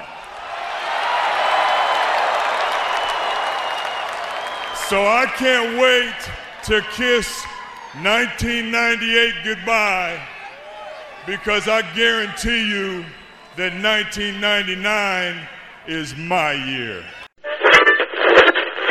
The Cat versus Saturn is our next match.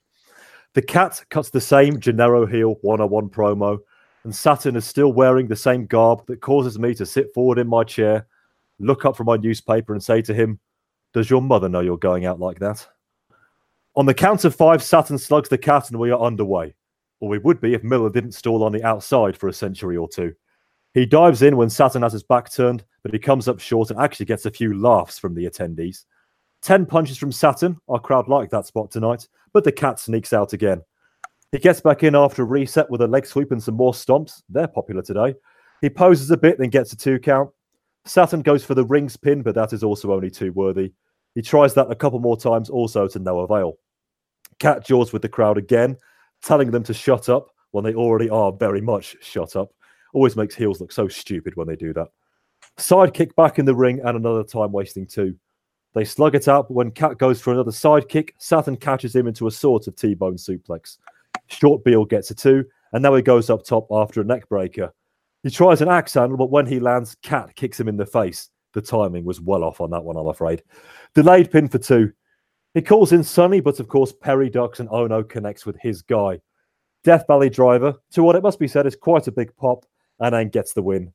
Brain nearly saves this with so much for a man and his cat. Eric, once again, this was a thing that happened, but not much more.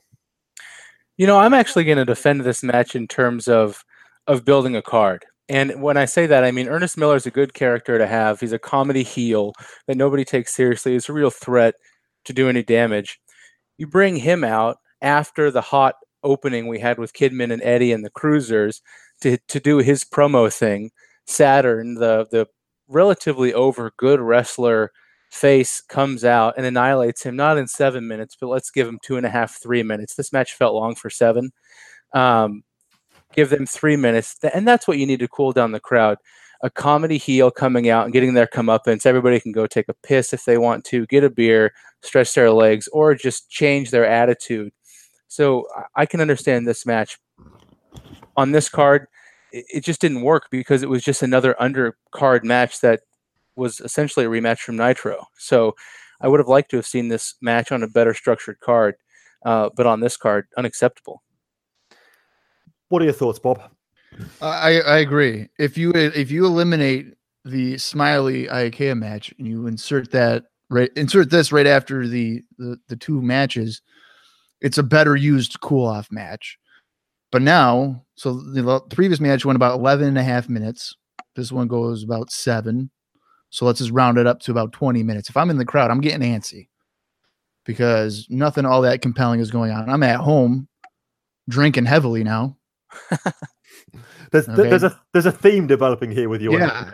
Yeah. I mean, I hope nobody contacts, a therapist or anything. Like, I'm fine. I'm not going to do anything crazy. Although the next match after this, I don't know anymore. But the no matter the comedy that Ernest Miller can do, because he's an entertaining character. He seems to have an act that works pretty well.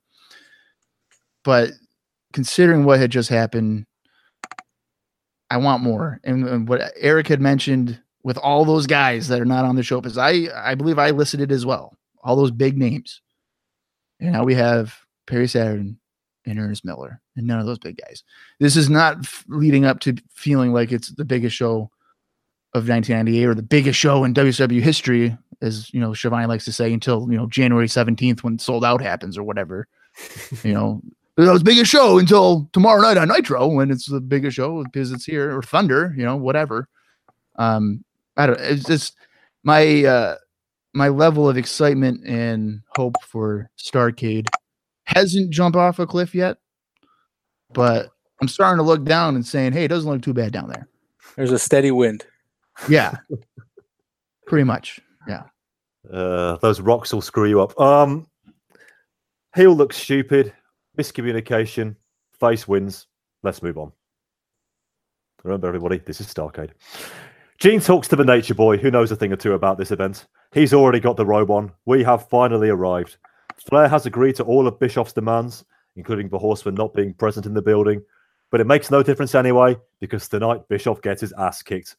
Flair even busts out jet flying, limousine riding, kiss stealing, wheeling, dealing what seems like the first time in a while. So you know this is a really, really, really, really important match for him against Eric Bischoff. A good but overlong Bischoff video package then airs, complete with reminding us of the heart attack angle. Ugh. We go to the back where Steiner and Buff burst into Conan's dressing room. They won't lay a finger on Lex, but Conan might not be so lucky. Lex then shows up to come to the rescue, for now. Throw your skinny body down on the rock, son, because here's our next match. It's Bryan Adams and Scott Norton versus Fit Finlay and Jerry Flynn. Bryan Adams and Scott... No, many times I'm going to repeat it. It's still... I just can't convince myself.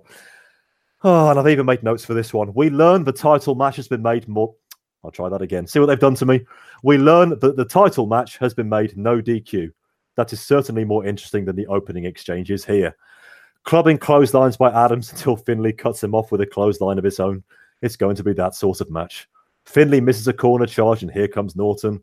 Big clotheslines, and look, a power slam. Finn is, well, in like Flynn. Yes, I'm not even trying with the jokes here. Spin kick in the corner nails Norton, sort of, who then tags out. Spinning chop puts Crush down, but Vincent with a knee on the apron puts the heels back in the driving seat. Tony doesn't care and spends his time thinking that all world title matches should be no disqualification. Norton grinds on Finlay's neck because that's what he does. He's big in Japan, you know. Hangman gets two. Crush then continues the assault with the ref tied up. Punches to the back by Norton, and just why? Devastating shoulder breaker by Norton for only a 2. Jawbreaker by Fit to Crush and a DDT. It's so quiet here you could hear my pen drop. But sadly I still have to take notes. Crush just jumps on his back a bit. After all that, Finlay just rolls over for the tag, but he didn't even bother teasing a hot one. Flynn gets taken down after the initial flurry. Norton powerbombs him for the 3. And I think it's safe to say, Bob, this one won't be a recipient of anybody's rewind button anytime soon. All right, so let's have my story continue. Let's say at my Yankee swap here that I've been able to sucker a family member into feeling bad for me, and they've decided to take my gift that was Smiley and Ayakea. So I'm sitting here saying, "You're a sucker." All right, I got a second shot. I grab another gift thinking this is going to be great. I'm going to be finally happy with something. This is the best Christmas ever. I open it up, and it's fucking Bryan Adams and Scott Norton against Fit Finlay and Jerry Flynn. The guy now that has my Ayakea Smiley thing is laughing at me because now he doesn't have the worst gift. I like Bryan Adams when he was crushed 4 years ago. I like Scott Norton when he's in Japan. I liked Fit Finlay like 8 months ago. He was pretty fun. And Jerry Flynn has got a rockin' mullet. You finish strong, Bob. Finish strong. All 4 of these dudes, there's nothing. Why the fuck am I going to care about these guys? The black and white, they even said on commentary, like, they're dead. We don't even care. Fighting against Fit Finlay and Jerry fucking Flynn. It's Starrcade 1998. $29.95. That is going to be the tagline for this podcast. Just burn my fucking money, man. I can't do this anymore. Well, they had Flair actually tear up money on the Nitro after this. I'm beginning to, allegorical, I think. Eric, I don't know. I'm reminded of the Merchant of Venice in this moment. Your monthly Shakespeare reference. You always make them fit so well. You speak an infinite deal of nothing. And that is Starrcade 1998 through this match of negative consequence to WCW's overall perception as a brand, as a strong wrestling company, and as an entity that wants to take seriously how its fans, both the hardened ones like the 3 of us and the new ones, of which there are many more, how they all view this company. And to put this on something that you charge money for is an atrocity. What has Jerry Flynn even, apart from having a rocking mullet, obviously, how could I forget? I don't think he's even won a match since he's made his appearances on Nitro. And what can he do? A kick. That's all I've ever seen him do. And somehow that means he's able to jump the line of 30 other people to get a payday on Starrcade 1998. A payday from $29.95 that people lay down for this. It's $29.95, by the way. It's just nothing to say about this match from bell to bell because it was completely irrelevant. The only thing you can talk about is the existence of this match on this card. Who thought this was a good idea? I mean, these guys aren't even feuding. I can't even give them that out. At least with the Cat and Saturn, they've been having a bit of a Barney on TV for the last couple of weeks, so you could just about excuse them having a match there, as bland as it was. This had no reason to exist. It would have felt thrown together on an edition of Prime. Here at Starrcade, it's unforgivable, and it's not really anything to do with the guys involved, but they did what they could, which in the case of at least 3 of them was not very much. But this isn't their fault. They probably didn't ask for this. Now, if I was given an opportunity to take a Starrcade payday, you'd be a fool to turn it down. It's the higher ups who just think they can fill time. You shouldn't be filling time on Starrcade. You should know. You should have it blocked. Match, segment, match. And we know they like their segments on interviews on pay-per-view. I don't. They do. They aren't changing anytime soon. If you're going to have those, plan them carefully around your matches. Don't just have people bumming around in the back. By all accounts, this match didn't even exist until a couple of hours before the show. And you cannot let that happen at an event which you've got all eyes on, with 2 huge main events. A pay-per-view which should begin laying down all your storylines for the next 12 months. And you waste 11 minutes on a nothing tag team match between nothing people. Oh, my God. I'm going to start hitting the Christmas brandy very early, I think. Bob, when you finish with that one, if there's anything left, I'll hand it over. Well, this could make sense if, like, tomorrow night, the next night on Nitro, if Brian Adams and Vincent and Norton come out and say, hey, man, we beat Finlay and Flynn, we're taking over. We beat your heroes. They missed the trick there. Because I'm sure everybody in the crowd, 30% of the people are at least Irish or have a mullet, so they're probably going to have an emotional attachment to it. All I will say is at the end of this match, there probably were people crying in the audience, but I think we all know really why. Gene needs our attention. He gets the other side of the story with Eric Bischoff. He says hi to the first family, because of course he does, and then says he is profoundly sorry for all the pain he has caused. It's time to set the record straight. He feels badly for Ric Flair wanting this match tonight. He is pushing himself beyond his physical abilities, and Flair is only doing this because he is broke. See what we said earlier? They are humiliating him at every turn. Bischoff's company pay for his Learjets. And this really did make me shudder. When it comes to kiss stealing, you know who is king. Oh, Eric, I do not want to know. I don't want to know about what you get up to behind closed doors on a Sunday morning after you've taken the dog out. I never, ever want to know. Oh, I've just got images of hearing about this every single week now, and it's really quite scary. Chris Jericho versus Conan for the TV title. Happy Jericho holiday. He tells Conan to show some fashion sense like Ralphus. One is enough, thank you. The match is underway, and K-Dog takes the early lead with a seated dropkick. Jericho, though, with a big kick of his own, and he misses a body press as Conan just walks away from it. He takes a breather outside, and Conan stupidly follows, which he pays for by eating the guardrail and the ring post. He gets thrown back in, and then a choice suplex is followed up by Come On Baby. That must get a win one day, and yes, I am going to mention that in every single play-by-play of a Jericho match until it does. Scoop slam, and he asks us if we are ready. We have to wait for a big move as Conan hits back, but we get a lion salt for a 2. Jericho tried to set up the steps by the ring post earlier, which comes back to haunt him when K-Dog slings him onto them from the ring. Conan with some kicks, but he shoves the referee down. Jericho was able to nab the TV belt during that, because he can only get a long 2 off it. Faceplant by the champion. Conan goes for the Tequila Sunrise. And Jericho taps in 7 minutes. Bob, I think it is safe to say that Jericho is not Mr. Popular backstage at the moment, and losing in 7 minutes to Conan on pay-per-view only solidifies that viewpoint. Well, yeah, I mean, this was it felt like a heatless match. I didn't really care for what was going on here. And you look back to when Jericho had arguably the hottest angle going with Goldberg just, 3 months ago. Last month he fought Bobby Duncombe Jr., right? Is that that's who he was fighting? I'm afraid so. Right. And now he's fighting Conan, which is an upgrade from Duncombe, but to me, this seemed like a better opportunity for a guy like Perry Saturn. Keep the belt on Jericho and have those guys fight here. Saturn just having coming off his feud with Raven has some momentum going on instead of feuding with Ernest Miller and Sonny Ono and Kaz Hayashi or whoever the fuck.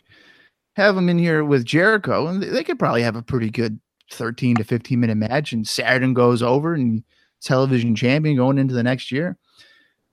This just seemed like Conan is.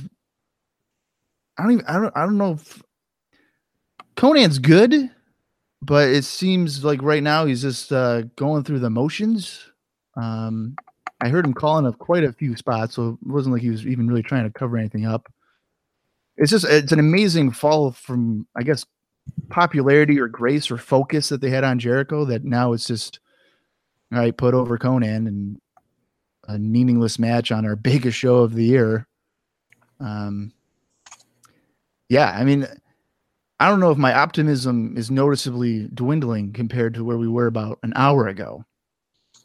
Because now I feel disheveled, abused, taken advantage of. Because this was not worth, so far, $29.95. Okay, I'll take the hint. You can have the brandy back. Eric? Okay, thank you. This match had a very tepid and rushed build on Nitro. And, I think, again, this is another match like the Saturn Miller one where you can think of it in a vacuum or as part of card building and think, well, you have two kind of over. Conan's, still over as a cool heel. He's got the crowd behind him with his chants and stuff. And then you have cool heel Jericho.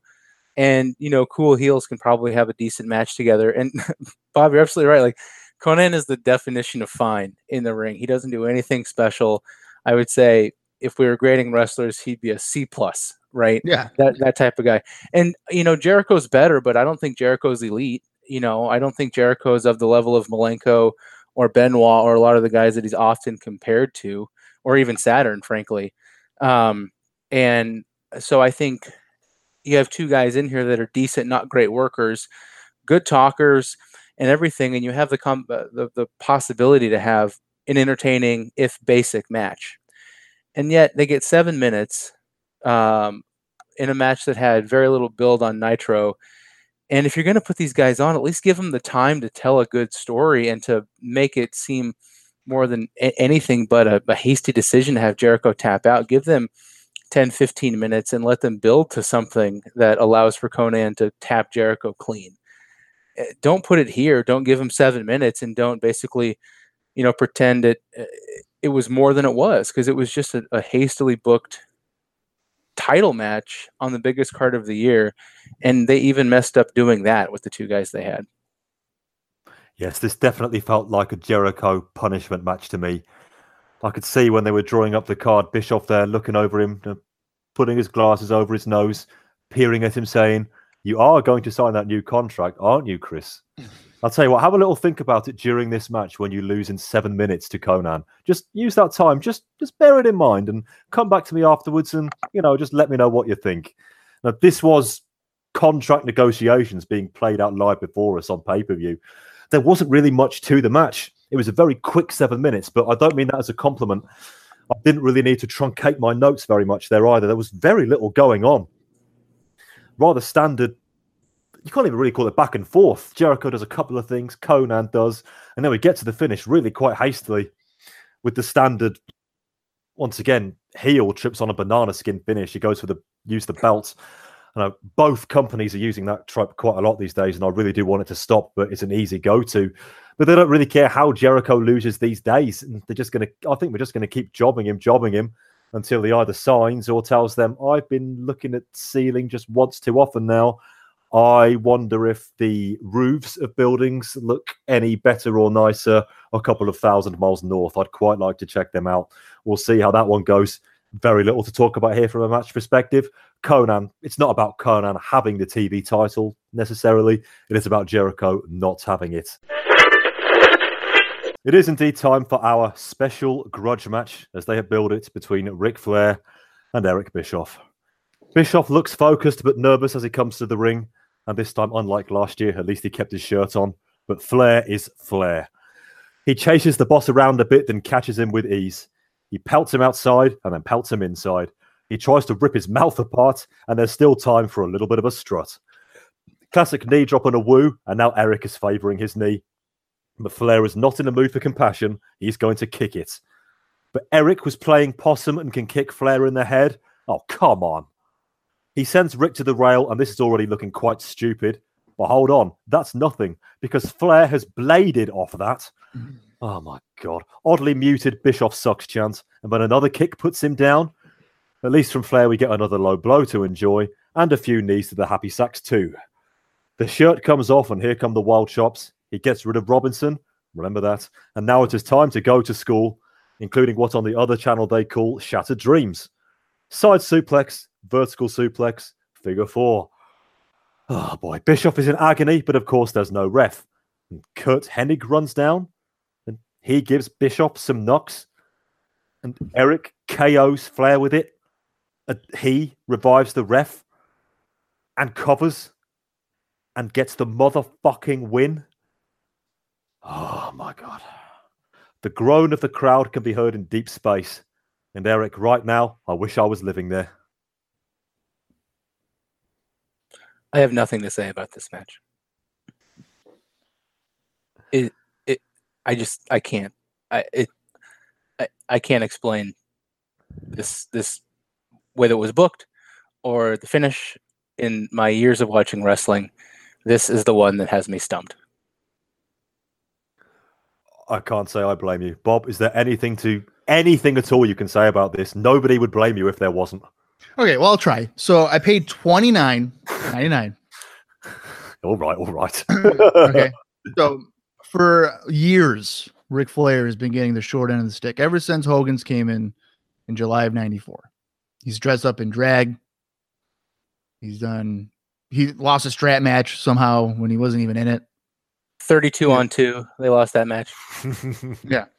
And then this year alone, whether, he got suspended, he's going to make sure that he can't, take care of his family, all these things that, backstage, what have you. He returns September 14th, cuts that passionate promo. I'm already fired. You can't fire me. I'm fired. All this stuff. Bischoff beats up his kid, kisses his wife. Flair has a heart attack. I'm going into this wanting to see Eric Bischoff get his ass kicked. Yep. I want to see Eric Bischoff bleeding profusely, begging. You're thinking this guy is going to die.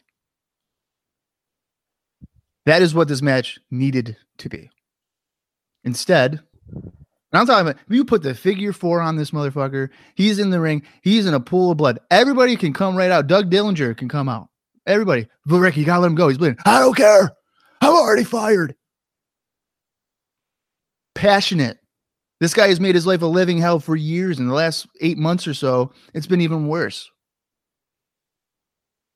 Should have been 4 minutes, 5 minutes, not even. Bischoff should have got nothing in on this. Nothing. I would even say as he's walking to the ring, Ric Flair just beats the shit out of him on the floor. Yep. Instead, this goes, it's about 7, similar to Saturn Miller. Ric Flair. Ric fucking Flair does the blade job. Oh, no. Bischoff pins him. That's arcade. This is the same guy. Ric Flair.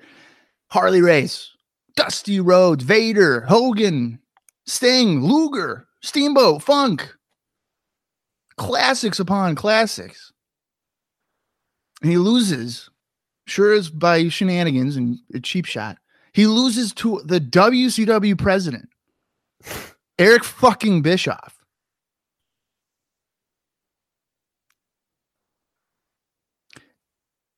What else? I don't know. I don't know if I sitting there watching this, why the fuck would I ever give these guys money ever again? Ever. It is common sense. The long-standing tradition in professional wrestling. The heel gets the heat, the babyface prevails. You get them to get their money, and you're thinking, great, he won. This is great. No, he loses again. No. It's just insulting the fans by doing this. And Ric Flair agreeing to do it. I don't know why he would ever think it was a good idea to do this. Nothing about this was good. Nothing. Horrendous. Utterly horrendous. There were two things in the long-term build-up, and then when Flair was walking to the ring, that really set the alarm bells flying. Number one, as I said when we were previewing this match on our November show, Flair got the better of Bischoff at every turn there, every single turn. And I didn't want to believe it, and I thought at the back of my mind, Bischoff, because ultimately he's booking this stuff, he is not going to let that stand. He is going to get his revenge somehow. And in the build-up for this over the last few weeks, he certainly did. He gets to mock Flair having a heart attack. He gets to beat up his son. He gets to kiss his wife. He gets to have him carted out of the arena while shrieking like a loony. All of that said, I would have, as difficult as it would have been, because we tore the heart attack angle apart earlier, and quite rightly so, I would have let it slide to a degree if this had been Flair just destroying him here on pay-per-view. Which brings me to my second concern, which again was made flesh. Ric Flair comes to the ring first, and what's he doing? He's wearing a robe. Also, Sprack Zarathustra is playing, and they were treating this as if it was like Flair's biggest, toughest match of his career. It was like Flair for the gold 15 years ago, all over again. And I was like, no, you're against Eric fucking Bischoff. This man has made your life hell, both on and off camera. This is your chance to go out there and kill him. This isn't about, your final chance to win a championship or anything. This isn't Starrcade 93 even. There's the guy he tried to fire you. He's made moves on your wife. He's beaten up your son. He mocks you having a heart attack. Go out there and kill him. And yet, after the first 2 minutes of offense where it looked like we were getting that, we learned that Bischoff was playing possum. He was feigning a knee injury. He has the ability, in kayfabe, but the ability to send Flair into the guardrail so hard that it makes his head bleed. He has the smarts to get Curt Hennig onside, so just in case the referee gets knocked down, he won't lose the match. He can withstand the figure of four leg lock long enough for Curt Hennig to come down without having his leg snapped in 25 places. For all I destroyed, ripped to pieces Hogan v Warrior 2 months ago, and I would gladly do so again. It was despicable pro wrestling. I think if anything, we were too kind to it on that show. Okay. It was heinous for the viewer. Heinous. In many ways, this was worse. As Hogan Warrior was never, ever, ever going to be a good match. They exceeded my expectations on that score, but it was never, ever going to. We got kind of what you would expect. This match was booked completely incorrectly, 180 degrees to what it should have been, to what people paid, however much money it was, Bob, to watch it. People wanted to see two things on this show, and one of those was seeing this sniveling, overprivileged, snotty-nosed boss who just is got there by sucking up. He was a door-to-door salesman 10 years ago, and now he's the president of a wrestling company, and he lets us know it every week. God, I'd love to see that guy get his ass kicked. Well, here they had a legitimate chance to do so in a match which has had 8 months of build-up, a lot of it very, very real build-up, and we get him pinning Ric fucking Flair. I don't care that it was tainted. I don't care that it needed interference. I don't even care that they tried to right the wrong a day later, which we will talk about after this pay-per-view. I don't care about any of that. The record will state from now for the next 500 years that Eric Bischoff beat Ric Flair by pinfall at a Starrcade pay-per-view. Much like Bulldog and Shawn last year, this made me feel genuinely furious as a wrestling fan. I didn't hate Eric Bischoff, the character. I hated Eric Bischoff, the person, for providing me and thousands of others around the world this disgrace on pay-per-view. It's been said in the sheets this month that Ric Flair needs to try being a bit more selfish. I just wish that somebody had advised him that before this pay-per-view went live. A disgrace to the business, if ever there was one. And whether you like Flair or not, and a lot of the time it must be said, I don't. You do not do that with a man like Ric Flair. Much like earlier, albeit for very different reasons, I wish we could end it there, but we've still got 2 matches to go. Let's press on the best we can. Okay, the Giant versus DDP. Let's see what they can do. Giant spits at DDP, but on that score, Page can give as good as he gets. Armbar, and he goes for the cutter right away, which is a good spot, but he can't get it on yet. He does, though, force the Giant to the outside. However, he ends up taking a big clothesline in front of the fans. Giant sends him over the rail, right onto a trash can. Oh, that was lucky, wasn't it? Page then uses it himself as a weapon to recover. He won't get far with that, though, and Giant rams his arm into the post, then just tosses him back into the ring. He works the leg a bit on the mat and does not disgrace himself in doing so, it must be said. Page settles for a good old eye gouge to get out of it. The big fella is still in control, though, with some hard open chops. DDP fights on his knees like only he can, and he manages to get the crowd to support him. But he is now going to have to get out of the bear hug too. He does everything he can to scrap out of it and go for a cutter, but once more the Giant is too strong. Big power slam for a 2. Back to the bear hug, and Dallas is doing his best ragdoll sell, and I mean that as a compliment, by the way. The arm doesn't drop at 3, and here he comes.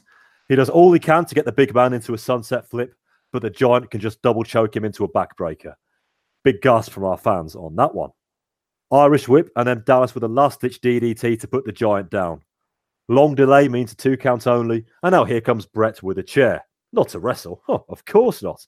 To interfere in this match with a chair. He accidentally whacks the Giant. Cover, but the big guy just throws Page off. Clothesline off the second rope, and then the top. He calls for the cutter, but he climbs the buckles again, and lands in the chokeslam. But no. He kicks him in the knee, but the Giant isn't letting go. And he is now going to put Page up for the super chokeslam. But the People's Champ switches into a cutter. And that will get Page the win. Tony tells Brett to, and I quote, "Take your chair and go to Calgary, you lame brain." What were you saying about Tony Schiavone earlier, Eric? Bob, the Giant lost, which given his contract disputes is not really a surprise, but sod it. I had fun getting there in this match. Yeah, I mean, compared to everything else that's been on this show, that there's a pretty solid undercard, mid-card match. The structure, the story of the match with the diamond cutter, can he get it on Giant? It's pretty enjoyable. The choke slam turned into the backbreaker by Giant shocked me. I was highly entertained by that. It's pretty comical, though, that for the second year, Bret Hart, Starrcade, biggest match of the year, they decided, hey, man, we'll fly you in so you can do a 12-second run-in on DDP Giant. Yeah, I don't understand. That is something I will never understand. It's absolutely incredible. Just the misusage of Bret Hart. I don't even know why you would have him in there. I don't even know why you have him backstage. Similar to like Lex Luger and all those guys backstage. I mean, you have him do a minute and a half. I mean, why? This isn't Nitro, you know. But no, it's a weird placement though. I mean, right before the main event, I thought maybe Bischoff and Flair would be here, but obviously what we know, maybe they didn't want to absolutely just kill the area with their decisions. But all things considered, this was one of the better matches probably, next to the triple threat match that kicked off, pretty solid. Has some entertainment value to it, so I can't shit on it too much. This time last year, Brett said, "I'm not going to let that happen again." Well, let's just wait and see 12 months down the line, shall we? Yeah. Eric, your thoughts on this match? Yeah, I don't think I'm out of line when I say that when you take what you have in DDP and with this newest version of the Giant, who's about 70 pounds heavier than he was this time 2 years ago, I don't think I'm out of line saying that these two had a much better match than they were probably intended to have. Mm-hmm. They worked it well. They did the big guy, small guy dynamic well. They're both limited workers, and I think in a match like this, that almost helped them because they had to keep it basic. They had to throw in a little bit of a schmoz, and they had to have that contrived finish that you always have when the little guy goes over the big guy. And I think in this match, they did all of that pretty well. Bret Hart did not need to be here. I think it continues to diminish Bret Hart's character, if that's even possible, for him to be less relevant than he is now, by having him not only run in on an undercard match, but mess it up and allow the face to go over. And so Bret is this inconsequential, nothing heel who's not even on the show. And so if they're going to do a run and fine, just don't burn Bret like that. But for the match that these two had, their capabilities and what I expected this match to be, I think this was the match on the card that really exceeded expectations, if that can even be said for anything but the cruiserweights. No, I agree completely. For somebody who might be leaving, I thought the Giant gave a very spirited performance here. And maybe, just maybe, his head has been turned by those figures we mentioned during the news. With a match like this, there's only really one way to book it, and that is the Giant looking strong, Page fighting as hard as he can, just trying to force an opening to get into the Diamond Cutter position and execute it. That's the story of this match. It's the only one you can really tell with these guys, but they told it, and they told it flawlessly, in my opinion. From Page trying to get it right at the very start of the match and not managing, from fighting out of the bear hug to eventually getting it on from the Giant's finisher at the end. It must be said, when I watched that finish in real time, I didn't really know what had happened. I thought they'd actually botched the chokeslam and Page just crawled over for the cover. It was only really when they showed the replay from the side of the ring angle where you could see that he really did, mid-move, turn from a chokeslam into a cutter. I think in the cold light of day, they probably would have wanted it to look clearer in front of the hard camera and the live audience. But in a way, I appreciated that you needed to look close to see what really happened. And for somebody who, as I'm sure you know, if you've listened to the show for the last 3 years and 3 years and 1 month, tries to look at things as closely as he possibly can, then that meant a lot to me. It really, really did. Both guys worked hard. Page, was almost sick. No, I'm not sick of saying it. No, I'm not. That's wrong. Whatever you get from Page, you're going to get effort. No matter how big or small the match, he will give you every last grain of ability he has to make it watchable and memorable. I don't know if he's going to be in the running for MVP this year like he was last year, but if he is, I'm certainly not going to complain. We'll wait and see what happens with the Giants. I mean, the comments that Bischoff's been saying to him backstage, I do think that sort of thing is going to sting him a bit. But let's wait and see. More spirited performances like this, and they might just want to keep him around.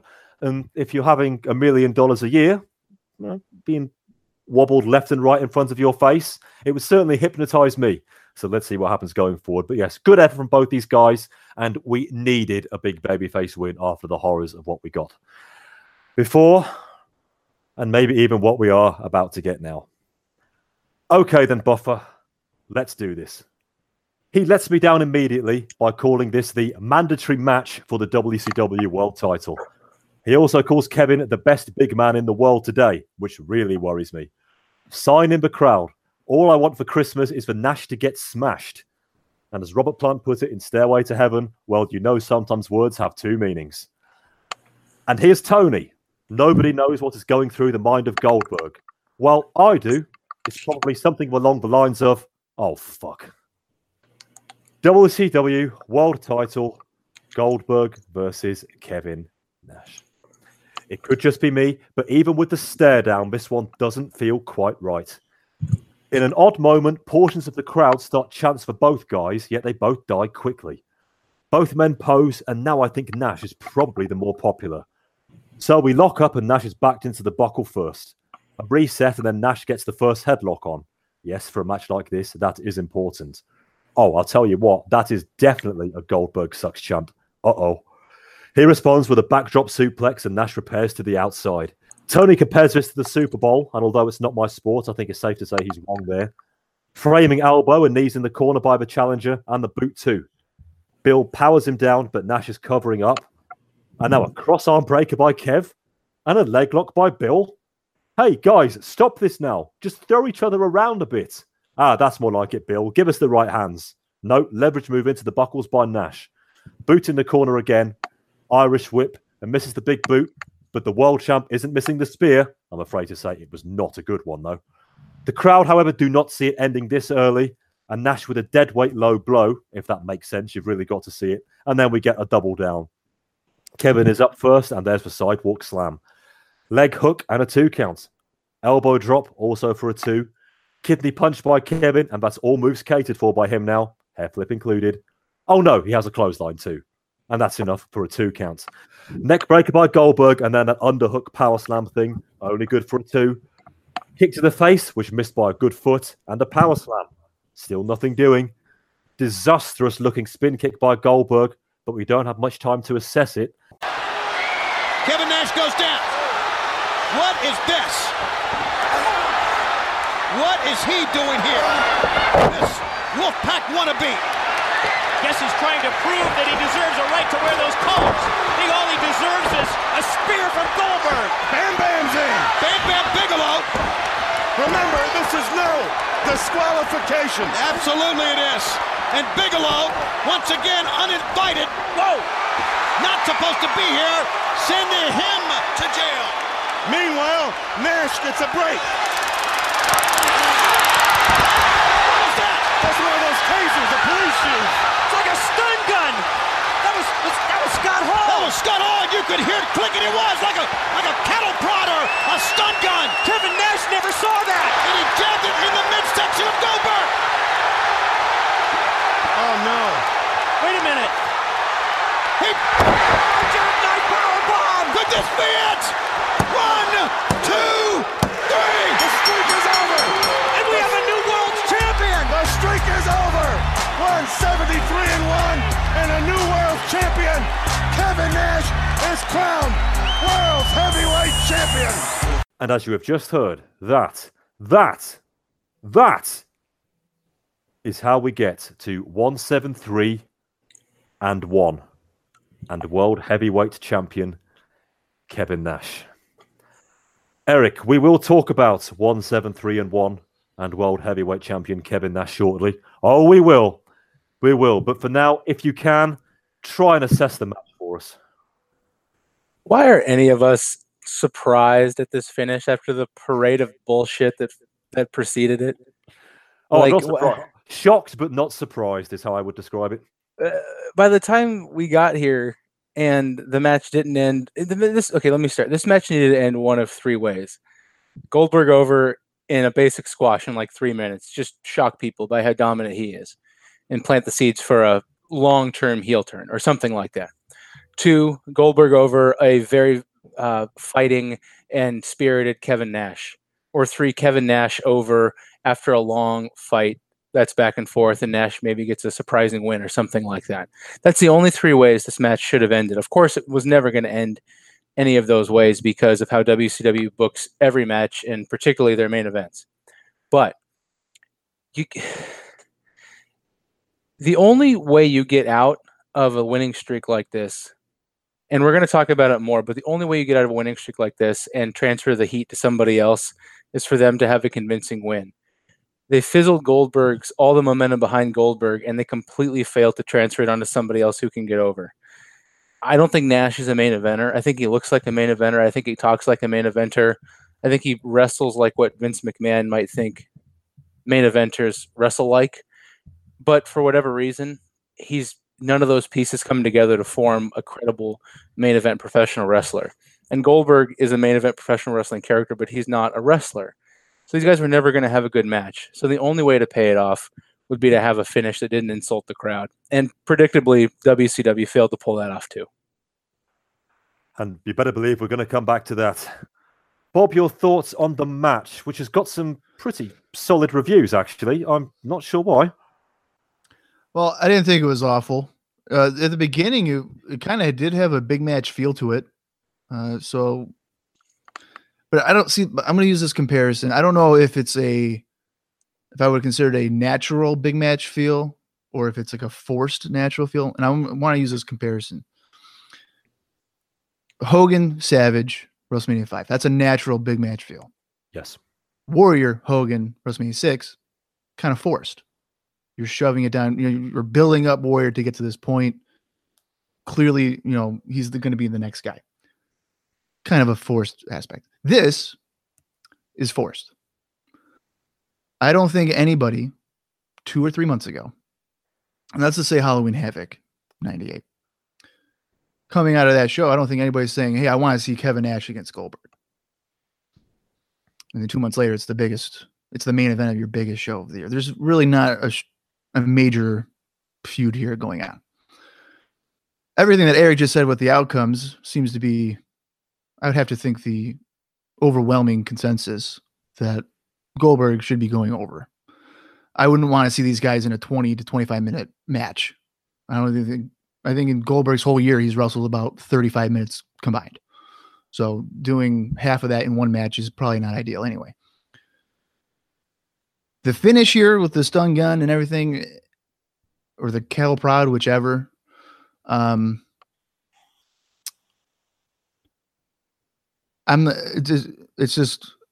dumb. It's amazing to me. And I'm sure we'll get into it later on, but there's so much more that they could do with the Goldberg run here.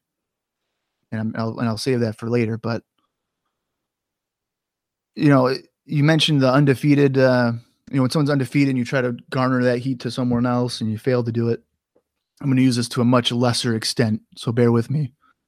But remember Tatanka. Back in 93, he was undefeated for like a year and a half. Sure, he only beat Rick Martel for 18 months. So was Goldberg. Right, yeah. I mean, Goldberg's only beaten Hugh Morris and Barry Horowitz for a year and a half. But, Tatanka was relatively over in the WWF in 93. And then they have him lose to Ludwig Borga. With one finger on the chest. Right. And it's kind of like a similar finish, a chair shot on the floor. Fuji comes out, chair shot to the floor. And at that moment, his heat, everybody loving him, dissipated. Like instantly. Now, I'm not anticipating the same thing to happen to Goldberg. I think Goldberg is a significantly bigger deal than Tatanka, but that's, I think, a relatively fair example. I think there was a bit of a shock. Like the crowd seemed to be like, oh yeah, Kevin Nash won. Like, oh, this is great. And then about 15 seconds later, you look in the crowd and it's like, oh shit, Kevin Nash won. So that shock of Goldberg losing, the initial like, oh yeah, wow, he lost. Oh, this is great. And then, you sit back down and you're like, okay, yeah, Goldberg lost. Oh, Kevin Nash. Oh, well, that's not good. It's the decision here is very short-sighted, and the match isn't bad. I want to try to be not so negative as I was earlier. It's not bad. It's just the wrong direction to go in, and certainly when they fade to black here, it's just like with everything that's going on this one show. It's just I'm left disgruntled without a doubt. It's like they circled all the wrong boxes on the chart that said what are the finishes, and then submitted that by accident. Right. It's like Bischoff went to Terry Taylor and be like, "Hey man, what do you think we shouldn't do?" Right. And then Taylor was like, "Okay, well we shouldn't have Bischoff. You shouldn't be Flair." And he handed him like, "Okay, this is what we shouldn't do." And then Bischoff took like, "Okay, this is what we're gonna do." Yeah, whatever you do for the life. Whatever you do, don't have, I don't know, Scott Hall turn up with a cattle prod or something. I'm sure I don't need to tell you not to do that, but just be sure that you don't. I trust you not to. I don't even know where I got that idea from. But I'm sure you wouldn't do anything. You wouldn't countenance anything remotely like it. And that's what we got. The match for me was the other side of okay. I think it's been a bit overgraded in some circles, to be honest.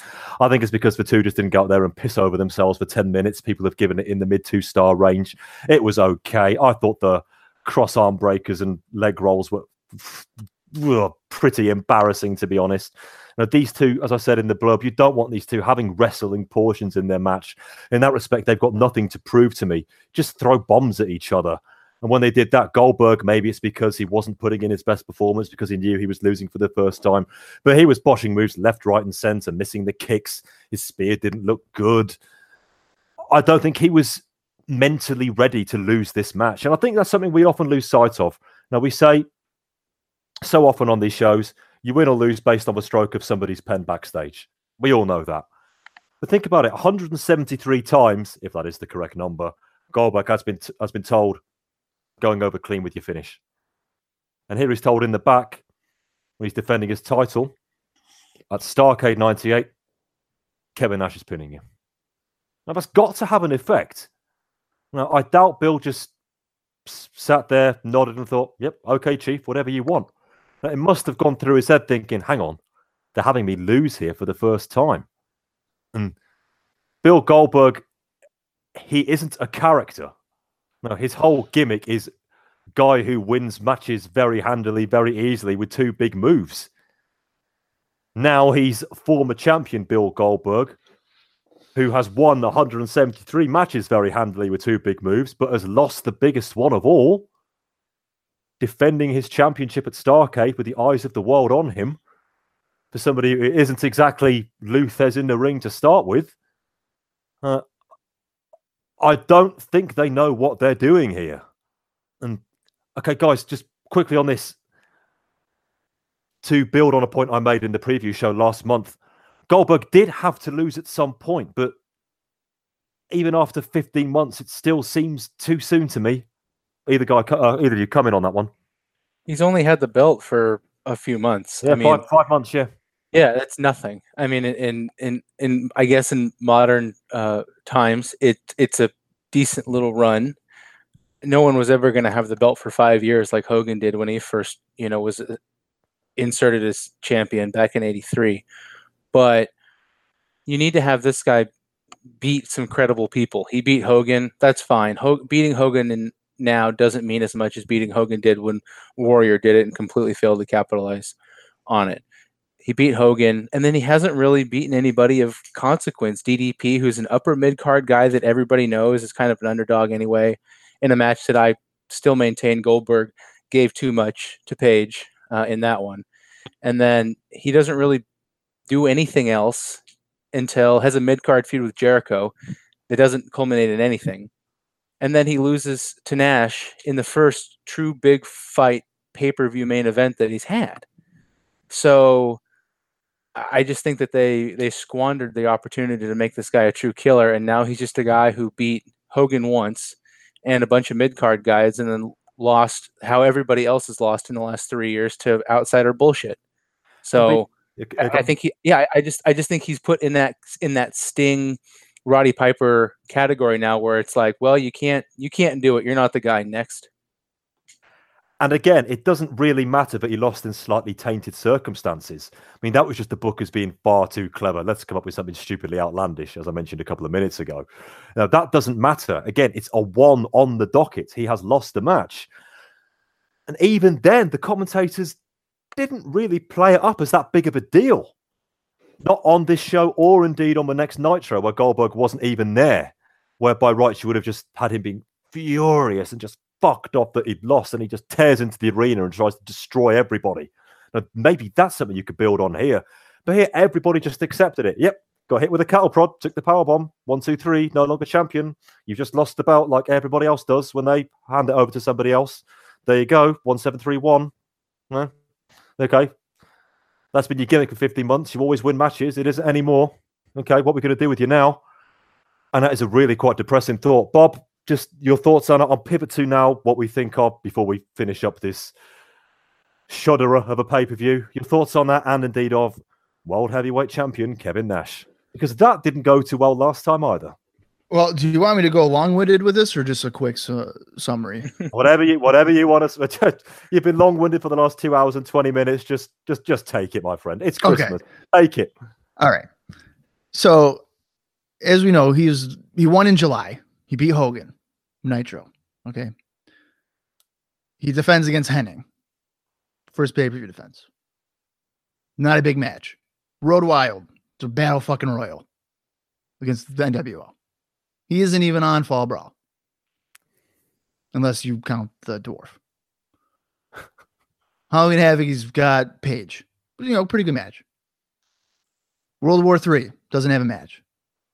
And now here, he loses to Nash. I have made a list of people and the amount of times that he could probably have gotten a pay-per-view match out of them. Let's assume that he were to have won here. We're going into 1999 with Goldberg as our champion. Yep. And this is in no specific order. These are people that just came to my mind. And the amount of pay-per-views that I think they could have got out of this. So it does not include TV matches, nothing. Because realistically, with television, you could just send Jerry Flynn and Fit Finley, and people are going to eat it up. So it doesn't matter. You could easily get 2 more with Nash. At some point. You can get 1 or 2 out of Scott Hall. You could easily get 3 with Hogan. You can get Giant at least once. Because they never had a pay-per-view match. I know they had a few Nitros, but never a pay-per-view match. Ric Flair. You can get him on pay-per-view. Sting, I'm going to give him 2. Bret Hart, easily 2 or 3. We got to rebuild him a little bit here going into 99. But you can give him 2 or 3. It's Bret fucking Hart. Give him a rematch with DDP. I think people would buy into that. He just beat the Giant. And now we kind of get into some maybe wild card guys. Bigelow. He just debuted. That could probably be one for sold out. Why not? He's got some name value from ECW. What about Randy Savage? Probably get some numbers there. You want to do a throwaway, put in Luger. You got Piper. Sure, that would probably suck, but it's a name. And then you got guys like Booker T. So, yeah, Booker T, Benoit, and Raven. Okay, so those are my last 3 names. Let alone with the first 8 guys, I think I covered about 1.5 years of pay-per-views that you probably could have still gone with Bill Goldberg. Not even including potential people that you could poach from the WWF or free agents out there right now that just haven't been signed. I understand that we're not in an era where a guy is going to be champion for 4 or 5 years or longer, like Bruno and Backlund and Hogan. But no one was calling for Goldberg to lose the match. Their numbers were not warranting for Goldberg not to be champion and to steamroll everyone that I just mentioned. I'm sure you can have a few good matches or lengthy matches. This was a desperation, shock value decision to get people to tune in tomorrow night on Nitro for the buzz that Goldberg isn't champion anymore. And I think it's solely directed to because they want to win a goddamn television rating instead of making the most out of their money. So no part of me agrees with Bill Goldberg not going into 1999 as the WCW World Champion. And they didn't even win the television rating there either. So, just quickly, Bob, and I will wrap up Starrcade because I really, really want to, quite frankly. Just maybe just 30 seconds. Kevin Nash, World Heavyweight Champion.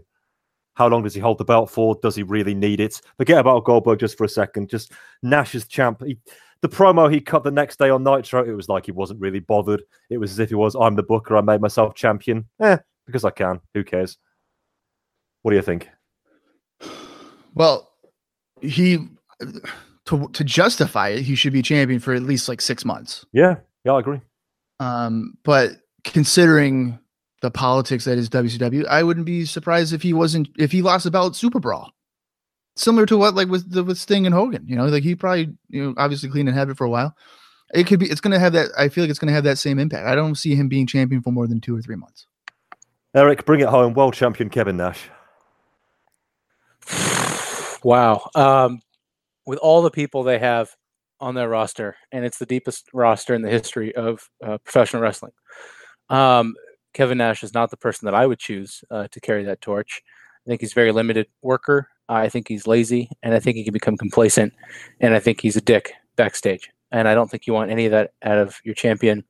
I don't think he's as over as he wants to put off that he might be on television. And I think a lot of his heat and his charisma is still, that NWO flame burning, however much it might be flickering now. But I don't think it's a good move. I think you have other guys that can be the torchbearer for your company. I don't see Nash as the top guy. And to have him go over a guy who was potentially going to be the flag bearer for the next 3 years, I think it creates a hostility in people like us where, who knows if this belt will ever mean anything because of how much they're going to hotshot it, because there's no way Nash is champion for a year. No way. Oh, no, absolutely not. I mean, he strikes me as the sort of person who would be happy to book himself to lose the title just so he can book himself to win it back again. Win it back, exactly. And I can absolutely see him that 3 or 4 times over the next 12, 18 months. And the thought of that terrifies me. As you say, he's a dick backstage anyway, but now he is the biggest dick of all. He's got the pen. And as we move into 99, stay with us, listeners. What if Kevin Nash did like a Jerry Lawler in the USWA belt and he won it like 38 times in like 7 months? It's best not to give them ideas. Okay. He's probably already thought about it. I'll tell you what, discuss that with him in your next booking meeting, Bob. Nash isn't wrestling 38 times. In the next yeah.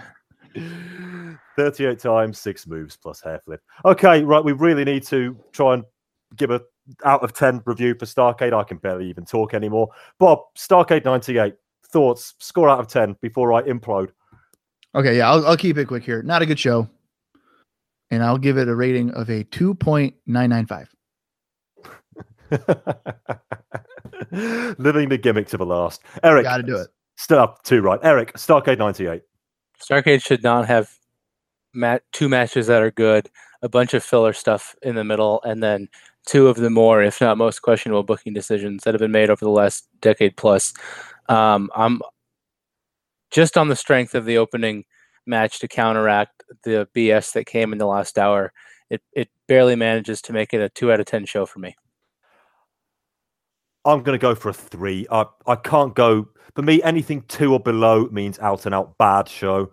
And I can't, in all good conscience, say... No, I'm going to go a bit higher, 3.5. Because we had 1 genuine, legitimate, work rate-based match of the year contender, followed by 1 extremely good match. Those 4 are exempt. They are responsible for pretty much all of the 3.5 marks I've given this one. 2 of the most, as you say, questionable, egregious, selfish booking decisions you could ever hope or not hope to see.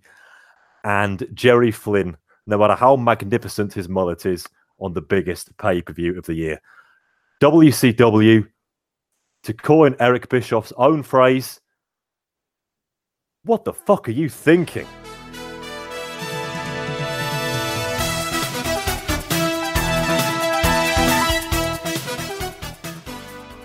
We open the final Nitro of the year with the NWO in a limo. Makes a change. With Bischoff and Co. in the mood to celebrate. And then much like yesterday, our commentary team just sort of gloss over Goldberg losing. Shima Nobunaga versus the Cat ends with Miller winning with a spin kick that don't miss. Well, by more than a mile anyway. Chavo tries to get some help from Pepe, but that chicken wing from Norm is becoming inescapable. We see Raymond's mother and Canyon driving Scotty to her house, which is of course a huge mansion. They play Raven off as a whining brat who wants club soda and moans when the TV doesn't work. What next? A Nitro party? Finlay against Booker is done and dusted with T winning via a missile dropkick. Injury aside, he's had a good year, I think. Here comes the Nature Boy, and he has travel bags in his hands. He actually says he doesn't deserve a warm Baltimore welcome because he got his ass kicked last night.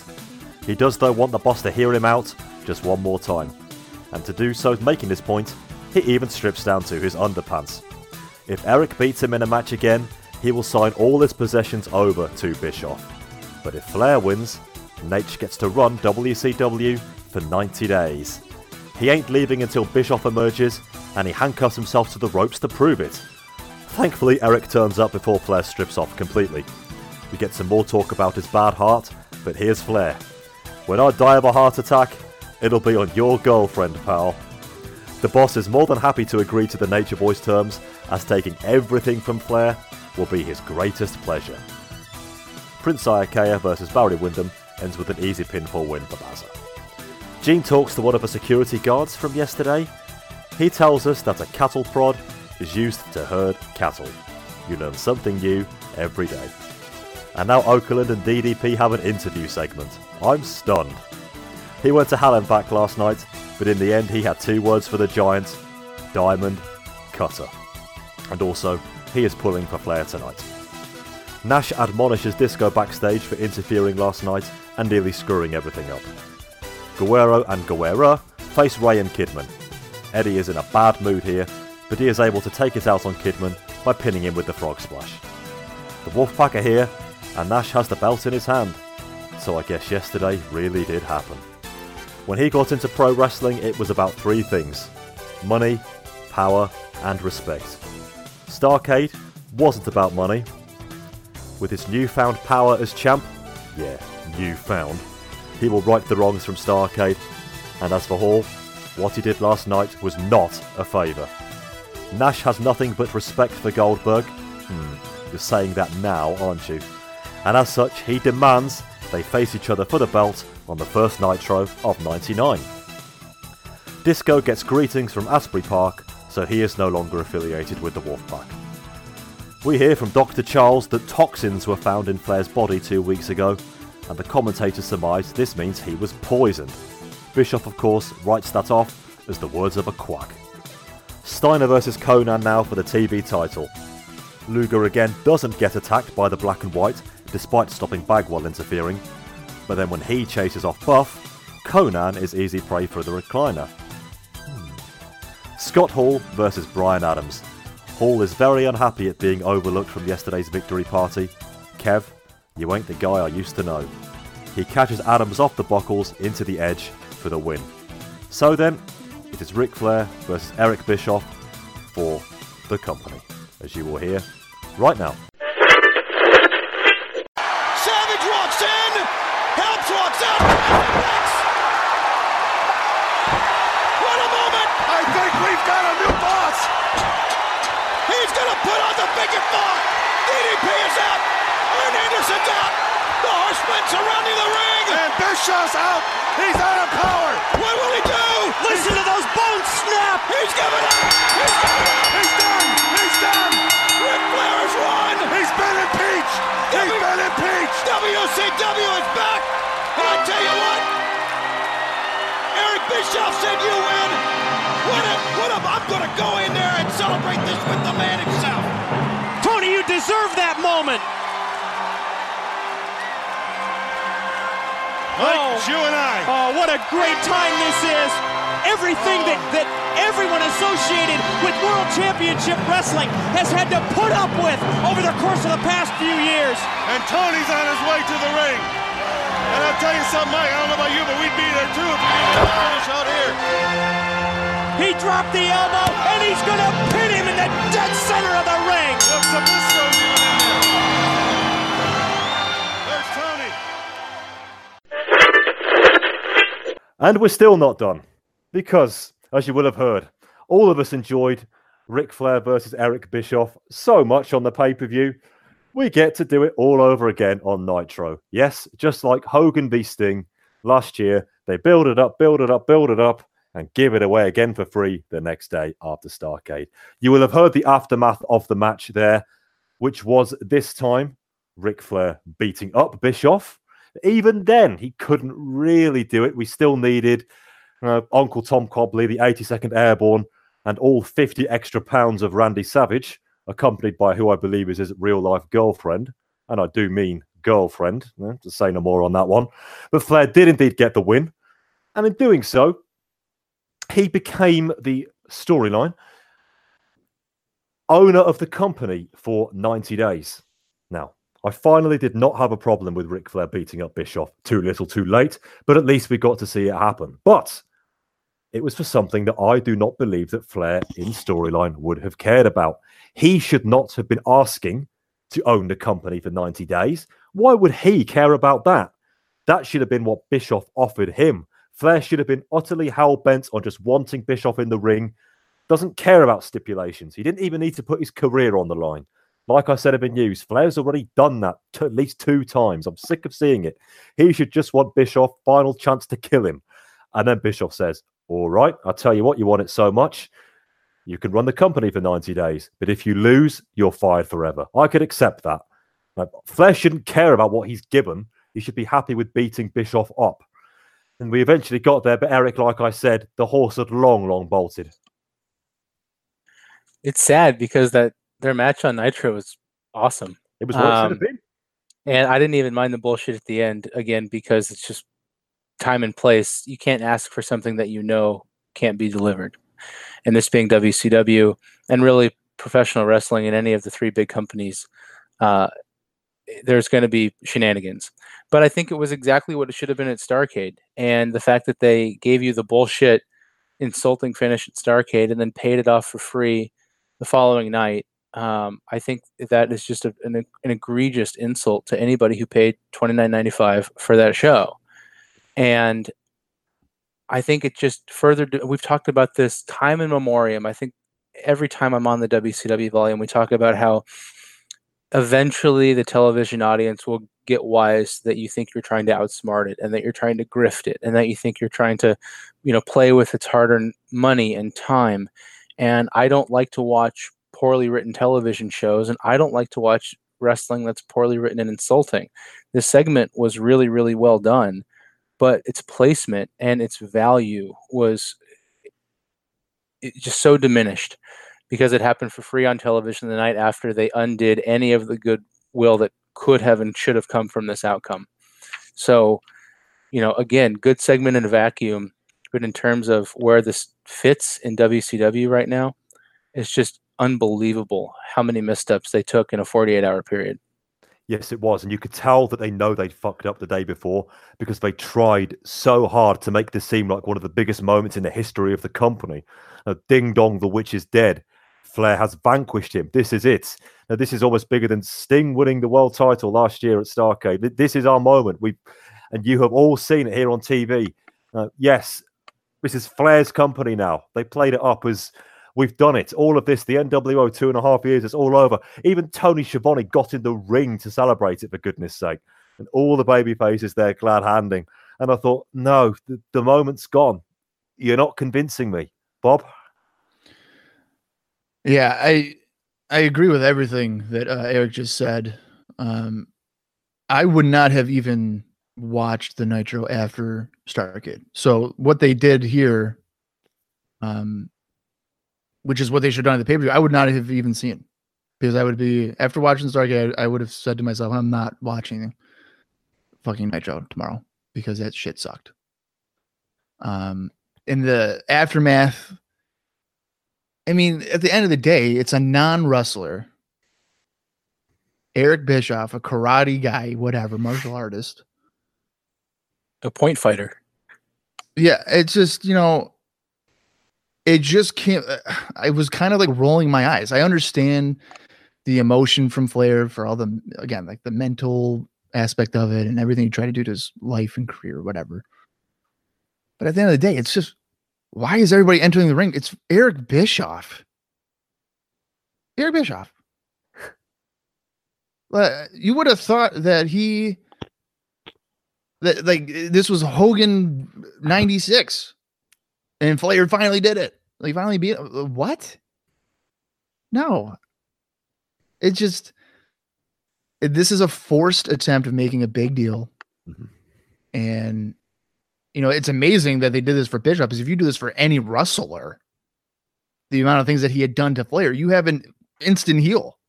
You have a new guy. Like, if Scott Steiner was doing all this shit, even a guy like Buff Bagwell, for Christ's sake, anybody, Brian Adams, Prince Ikea, anybody, any human, like any wrestler.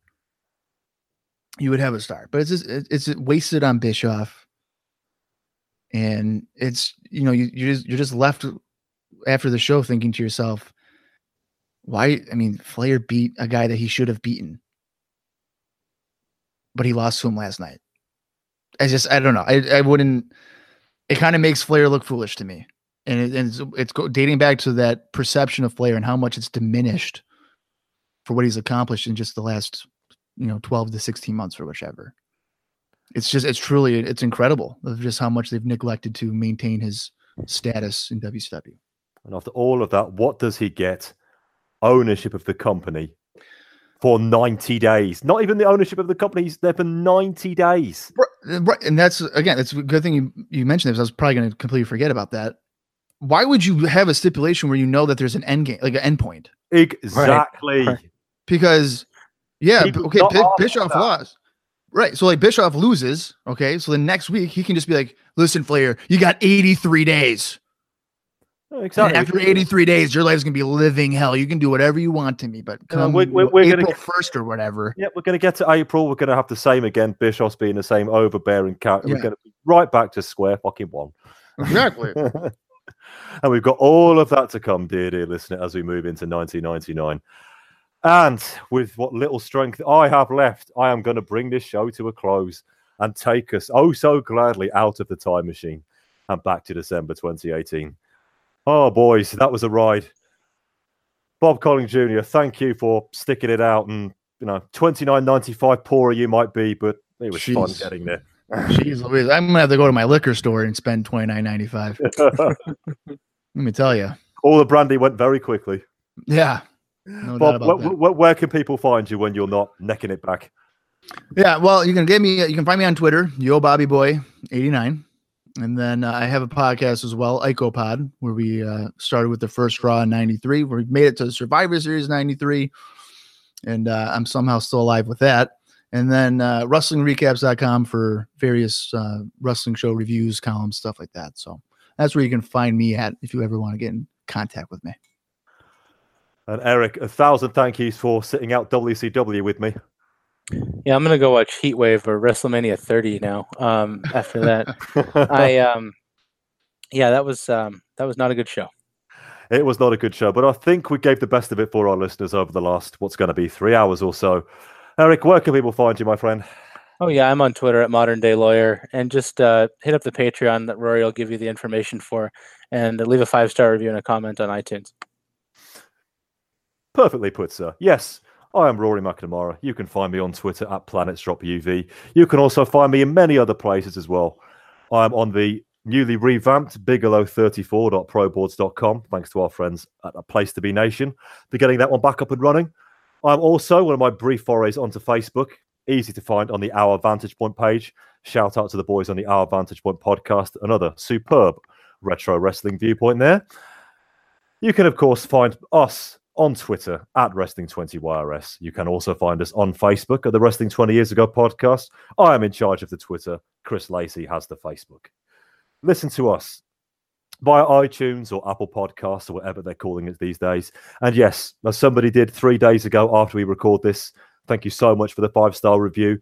But please, algorithms or whatever they are in iTunes land, please leave us a comment as well. A, it gets us out there, and B, we can find out everything you do like about this show, everything you don't like about this show, because we're moving into a brand new year of material now, maybe tweaking things a little bit, whilst always keeping the ethos and all the things we know you will listen out for every month. So please do let us know any of your thoughts on this show. Just keep it constructive, as I'm sure you all will.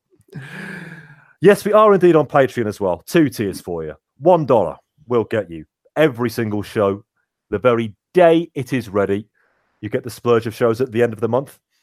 Don't need to worry about that. You get them anytime when they are all set and raring to go. So as we tape this on December the 9th, if you are a $1 patron, you will already have heard our ECW show and our Capital Carnage WWF show.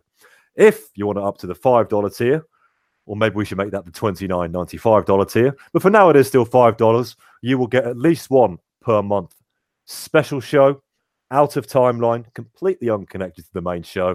Eric, you were on the December one this month.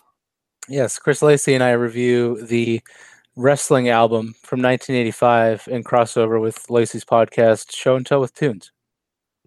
I listened to that last night. Fantastic listen. Also, as a real bonus for you, well, I'll leave you to judge whether it is a bonus. For all Patreons, whatever tier you're on, Christmas Eve, Christmas Day, up until the 26th, we will put up there for you the entire wrestling album. So listen to Eric and Chris's review of it, then grab yourself the whole thing while you can. But, of course, please remember, our main shows will always be free. We will never, ever charge you for those. They are always our main focus. The bonus shows are exactly that. They're bonus shows.